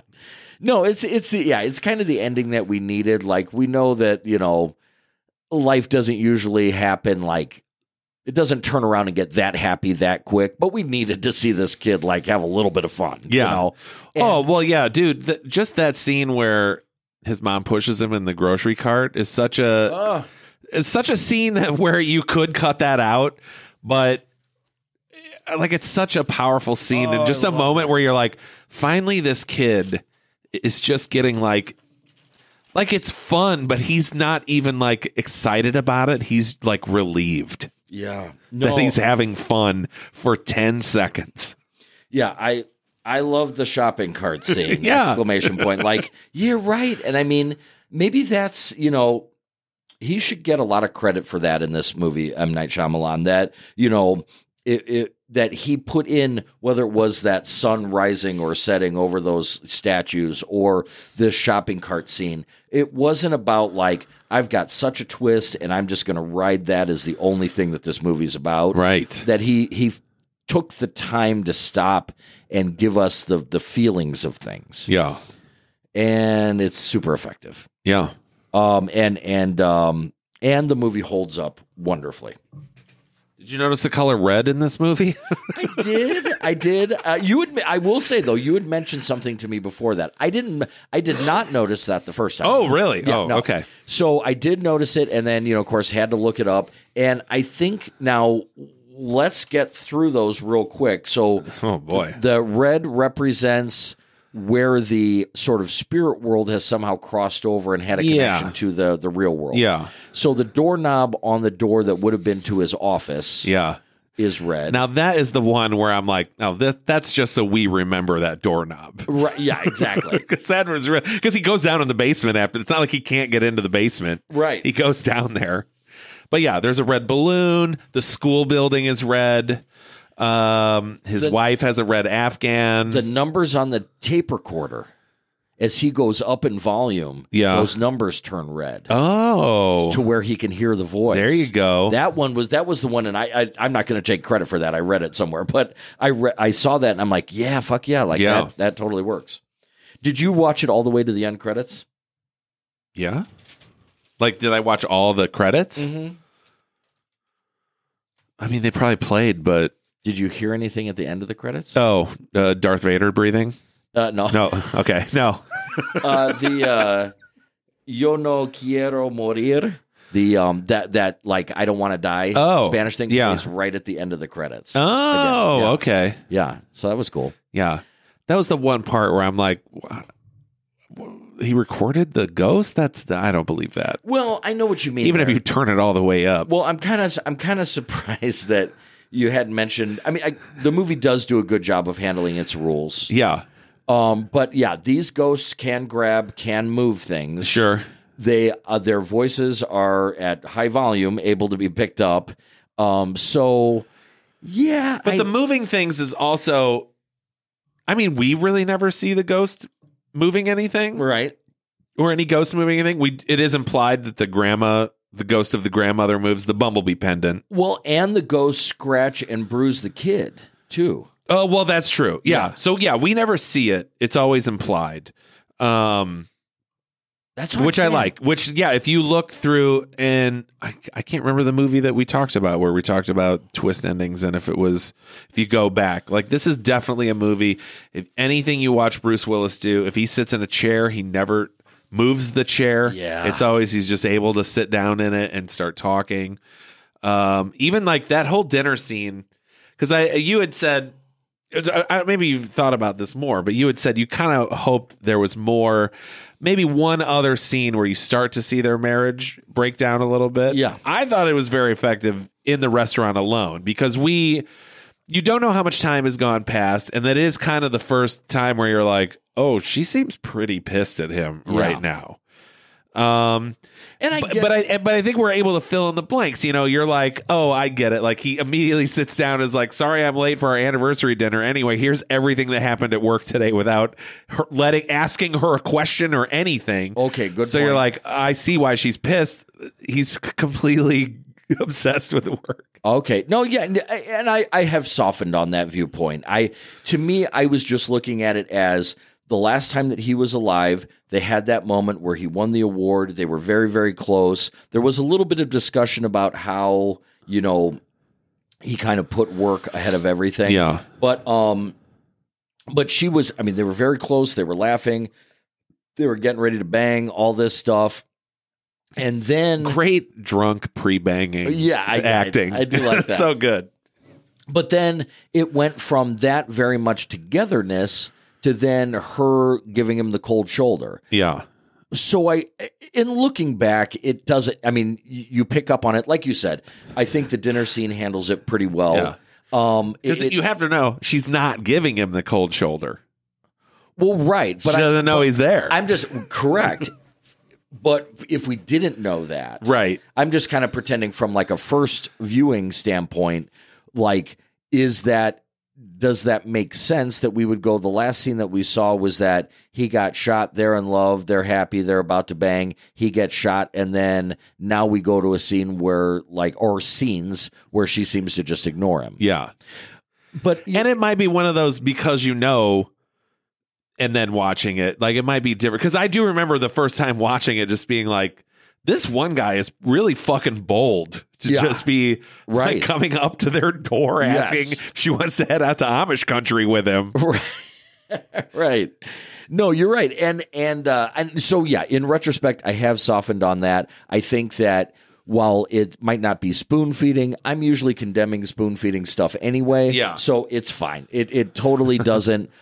Look, you can't just fool tens of hundreds of millions of people and have done something wrong. Like it all worked. It all worked. So no, it was great. I loved it. Yeah. I'm trying to think if there's anything else. I mean,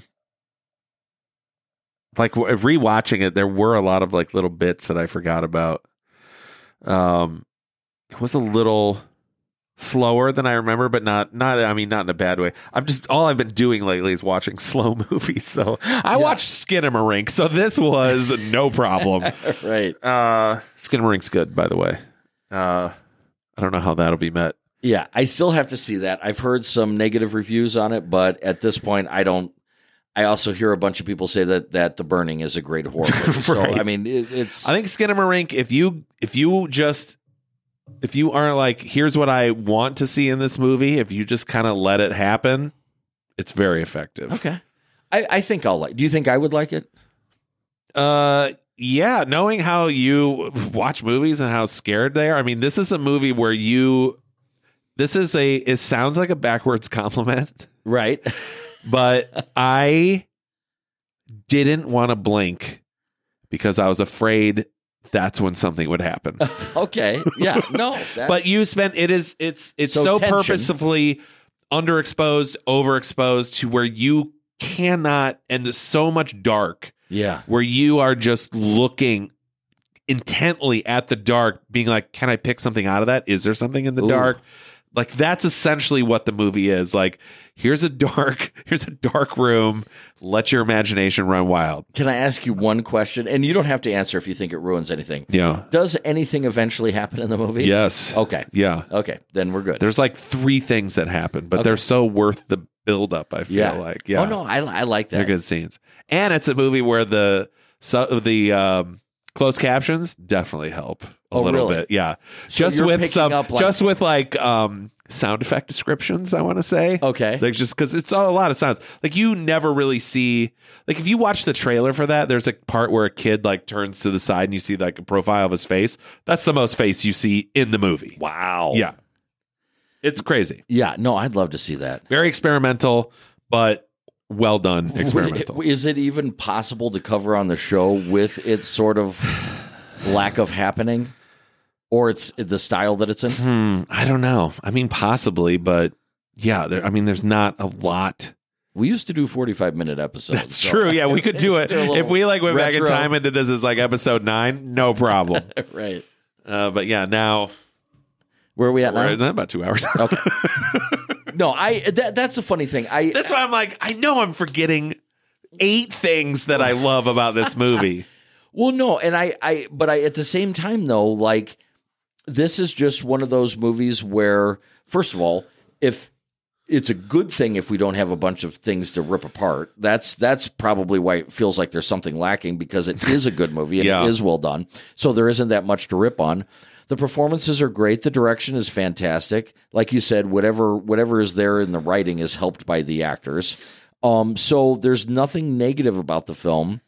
And I guess what I really love about it is that it is, if for all of its popularity and all of its box office, to watch it, it's kind of a small film. Like, I mean, just in its scope. Yeah. Like it doesn't break out into the world. It doesn't break out into like news broadcasts of young boy that can see dead. No, there's none of that bullshit. Like, it's just very confined and just small in its scope, and but worked great that way. Yeah. Yeah, that way we don't get any of the. He's able to avoid the Hollywood tropes of let's do tests on him, let's do all that stupid bullshit. Yeah. So no, it's fantastic. I do like the trailer itself. Oh, like the beginning of the trailer is like the last 10 minutes of the movie. Like, it's where they're in the car. Like, Yeah, that's the beginning of the trailer where he's like, a lady died up there. And she's like, oh my God, can you see her? She's standing next to my window. So good. Yeah, that's awesome. So good. Yeah, And I love just the lady with like the bike helmet just walking away. right. Yeah. Yeah, good. I mean, congratulations to that actress. Yes, you were in The Sixth Sense. Tell all your friends. I mean, you were in it. So, like, yeah. I mean, you can go ahead and brag about that. Yeah. She looks also like the teacher from Nightmare on Elm Street. A little bit. A little bit, yeah. Yeah. I wonder if that was her. I doubt it. Yeah. That'd be cool, though. But no, I think it's just a really well done movie. I mean, we don't. And here's the funny thing: like, here I was not. I don't want to say not anticipating this episode or excited about it, but it's just really not like there's literally no boobs in this movie. No, There's no sex. no. There's a shower, kind of like an obscured shower scene. I'm kind of joking, but literally, like, there isn't that sort of like visceral, guttural fear, terror, tension, freak out stuff that we normally go after, that we're excited about in covering these movies. No. But it doesn't mean that it doesn't have enough elements to be a companion piece to that genre. Yeah. It is. And but yeah, it's just really, really well done. I know what I was going to ask you. Yes. Because when you saw this movie, the ending was kind of spoiled for you. Mm-hmm.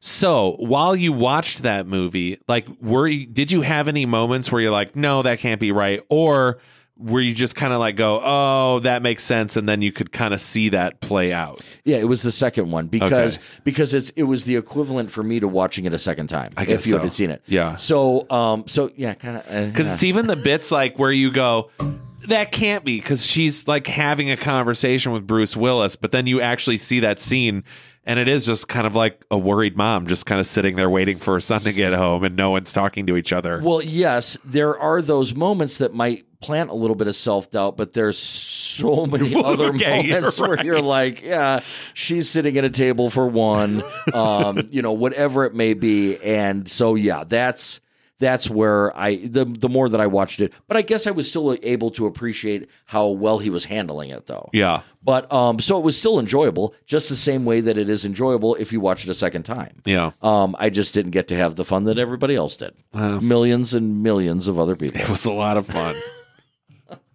I can't remember freaking out in a theater like that, just at a reveal like that. Yeah, that's so good.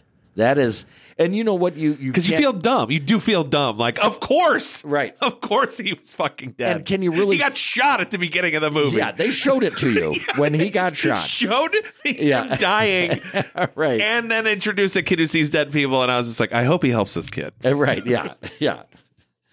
he's tough, you know? I mean, he's Bruce Willis. Like, you can shoot him a couple of times. It's fine. But no, yeah, that's the thing. I mean, I guess, yes, I missed out on that, but it's still a great film. And I'm just glad that it holds up. That's the biggest thing. Like, I'm glad that I could go back, and it kind of told me that I should be less dismissive. Like, just because something isn't a gut muncher or crazy like violence and that sort of thing, sex and violence, that there's still good movies out there. Yeah. Without those other attributes. Right. So, no, I loved it. Not to take anything away from those attributes, because that makes a fun movie for sure. Yes. But no, I really, really liked it. And recommend? Yes. All right. Yeah, I recommend as well.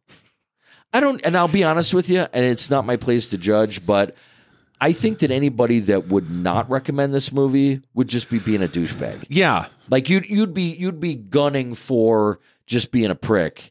Like you'd try to be just bucking the system. Right. Oh, that movie's so boring. Yeah. You know right away. He's dead. Right. Well, even if you did, it's still fucking awesome. Exactly. Yeah. Right. Yeah, I've known every subsequent time I've watched it and have enjoyed it more and more. All right. I like it. Yeah, I like it too. Awesome. Well, I'm glad we did it. Thank God nothing's ever really dead in horror. Yeah, maybe we'll actually do something with real stakes, but I don't know. We'd have to be covering dramas then, I guess, at that point. Right. The Howard's End ended, you know what I'm saying? There's no Howard's End 2. Howard returns. Yes. Maybe that's the thing. Like, that we literally would have to make stakes to where it's not about like not covering a horror movie, but that a movie that we would have to cover. Right. That would suck. Like Howard's End. This is going to be the first episode my dad ever listens to, because he's just going to catch wind we mention a Merchant Ivory movie. He's going to be like, whoa! Right. You guys talk about Howard's End? All right, cool.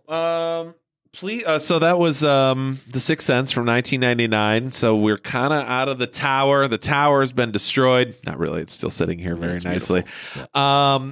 So yeah, for November, we just kind of have a smattering of some movies that all begin with N. Because why not? Because it's November. Yeah. We're gonna call it November. It's just, or something else that we come up with later. And we're going to start with a request. This is a request from our friend John, who has been essentially requesting this movie since we started.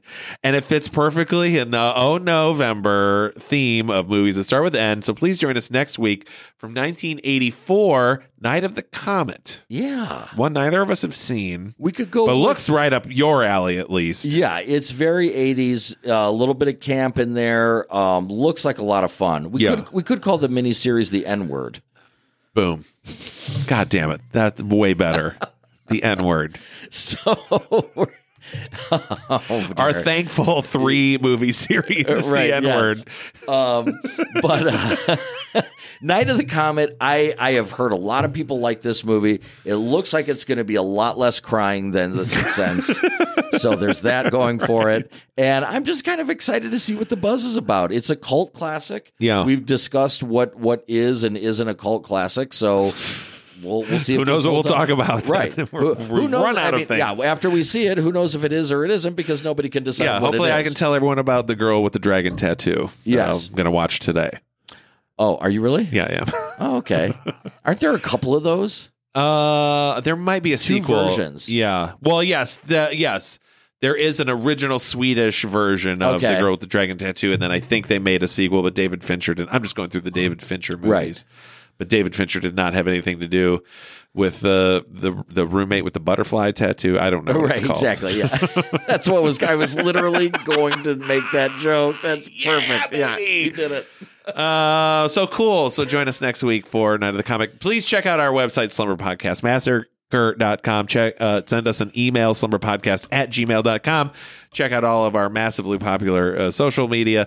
Huge thanks to our patrons. You help make this show possible. We couldn't do without you. Thank you so much. And keep those requests coming, because we get to them eventually. Within 200 episodes, we will get to your request. So yeah, next week, Night of the Comet. Tim, do you got anything else to say about The Sixth Sense? Just that, like, and I love cheese, like a lot of people do. Maybe that's just like a nickname for like a cheese connoisseur, like a cheese dick, like a food cheese snob. dick. Yeah, cheese what a dick. cheese dick. Yeah, but it's just more specific. Yeah, he's a cheese dick. It's stinky.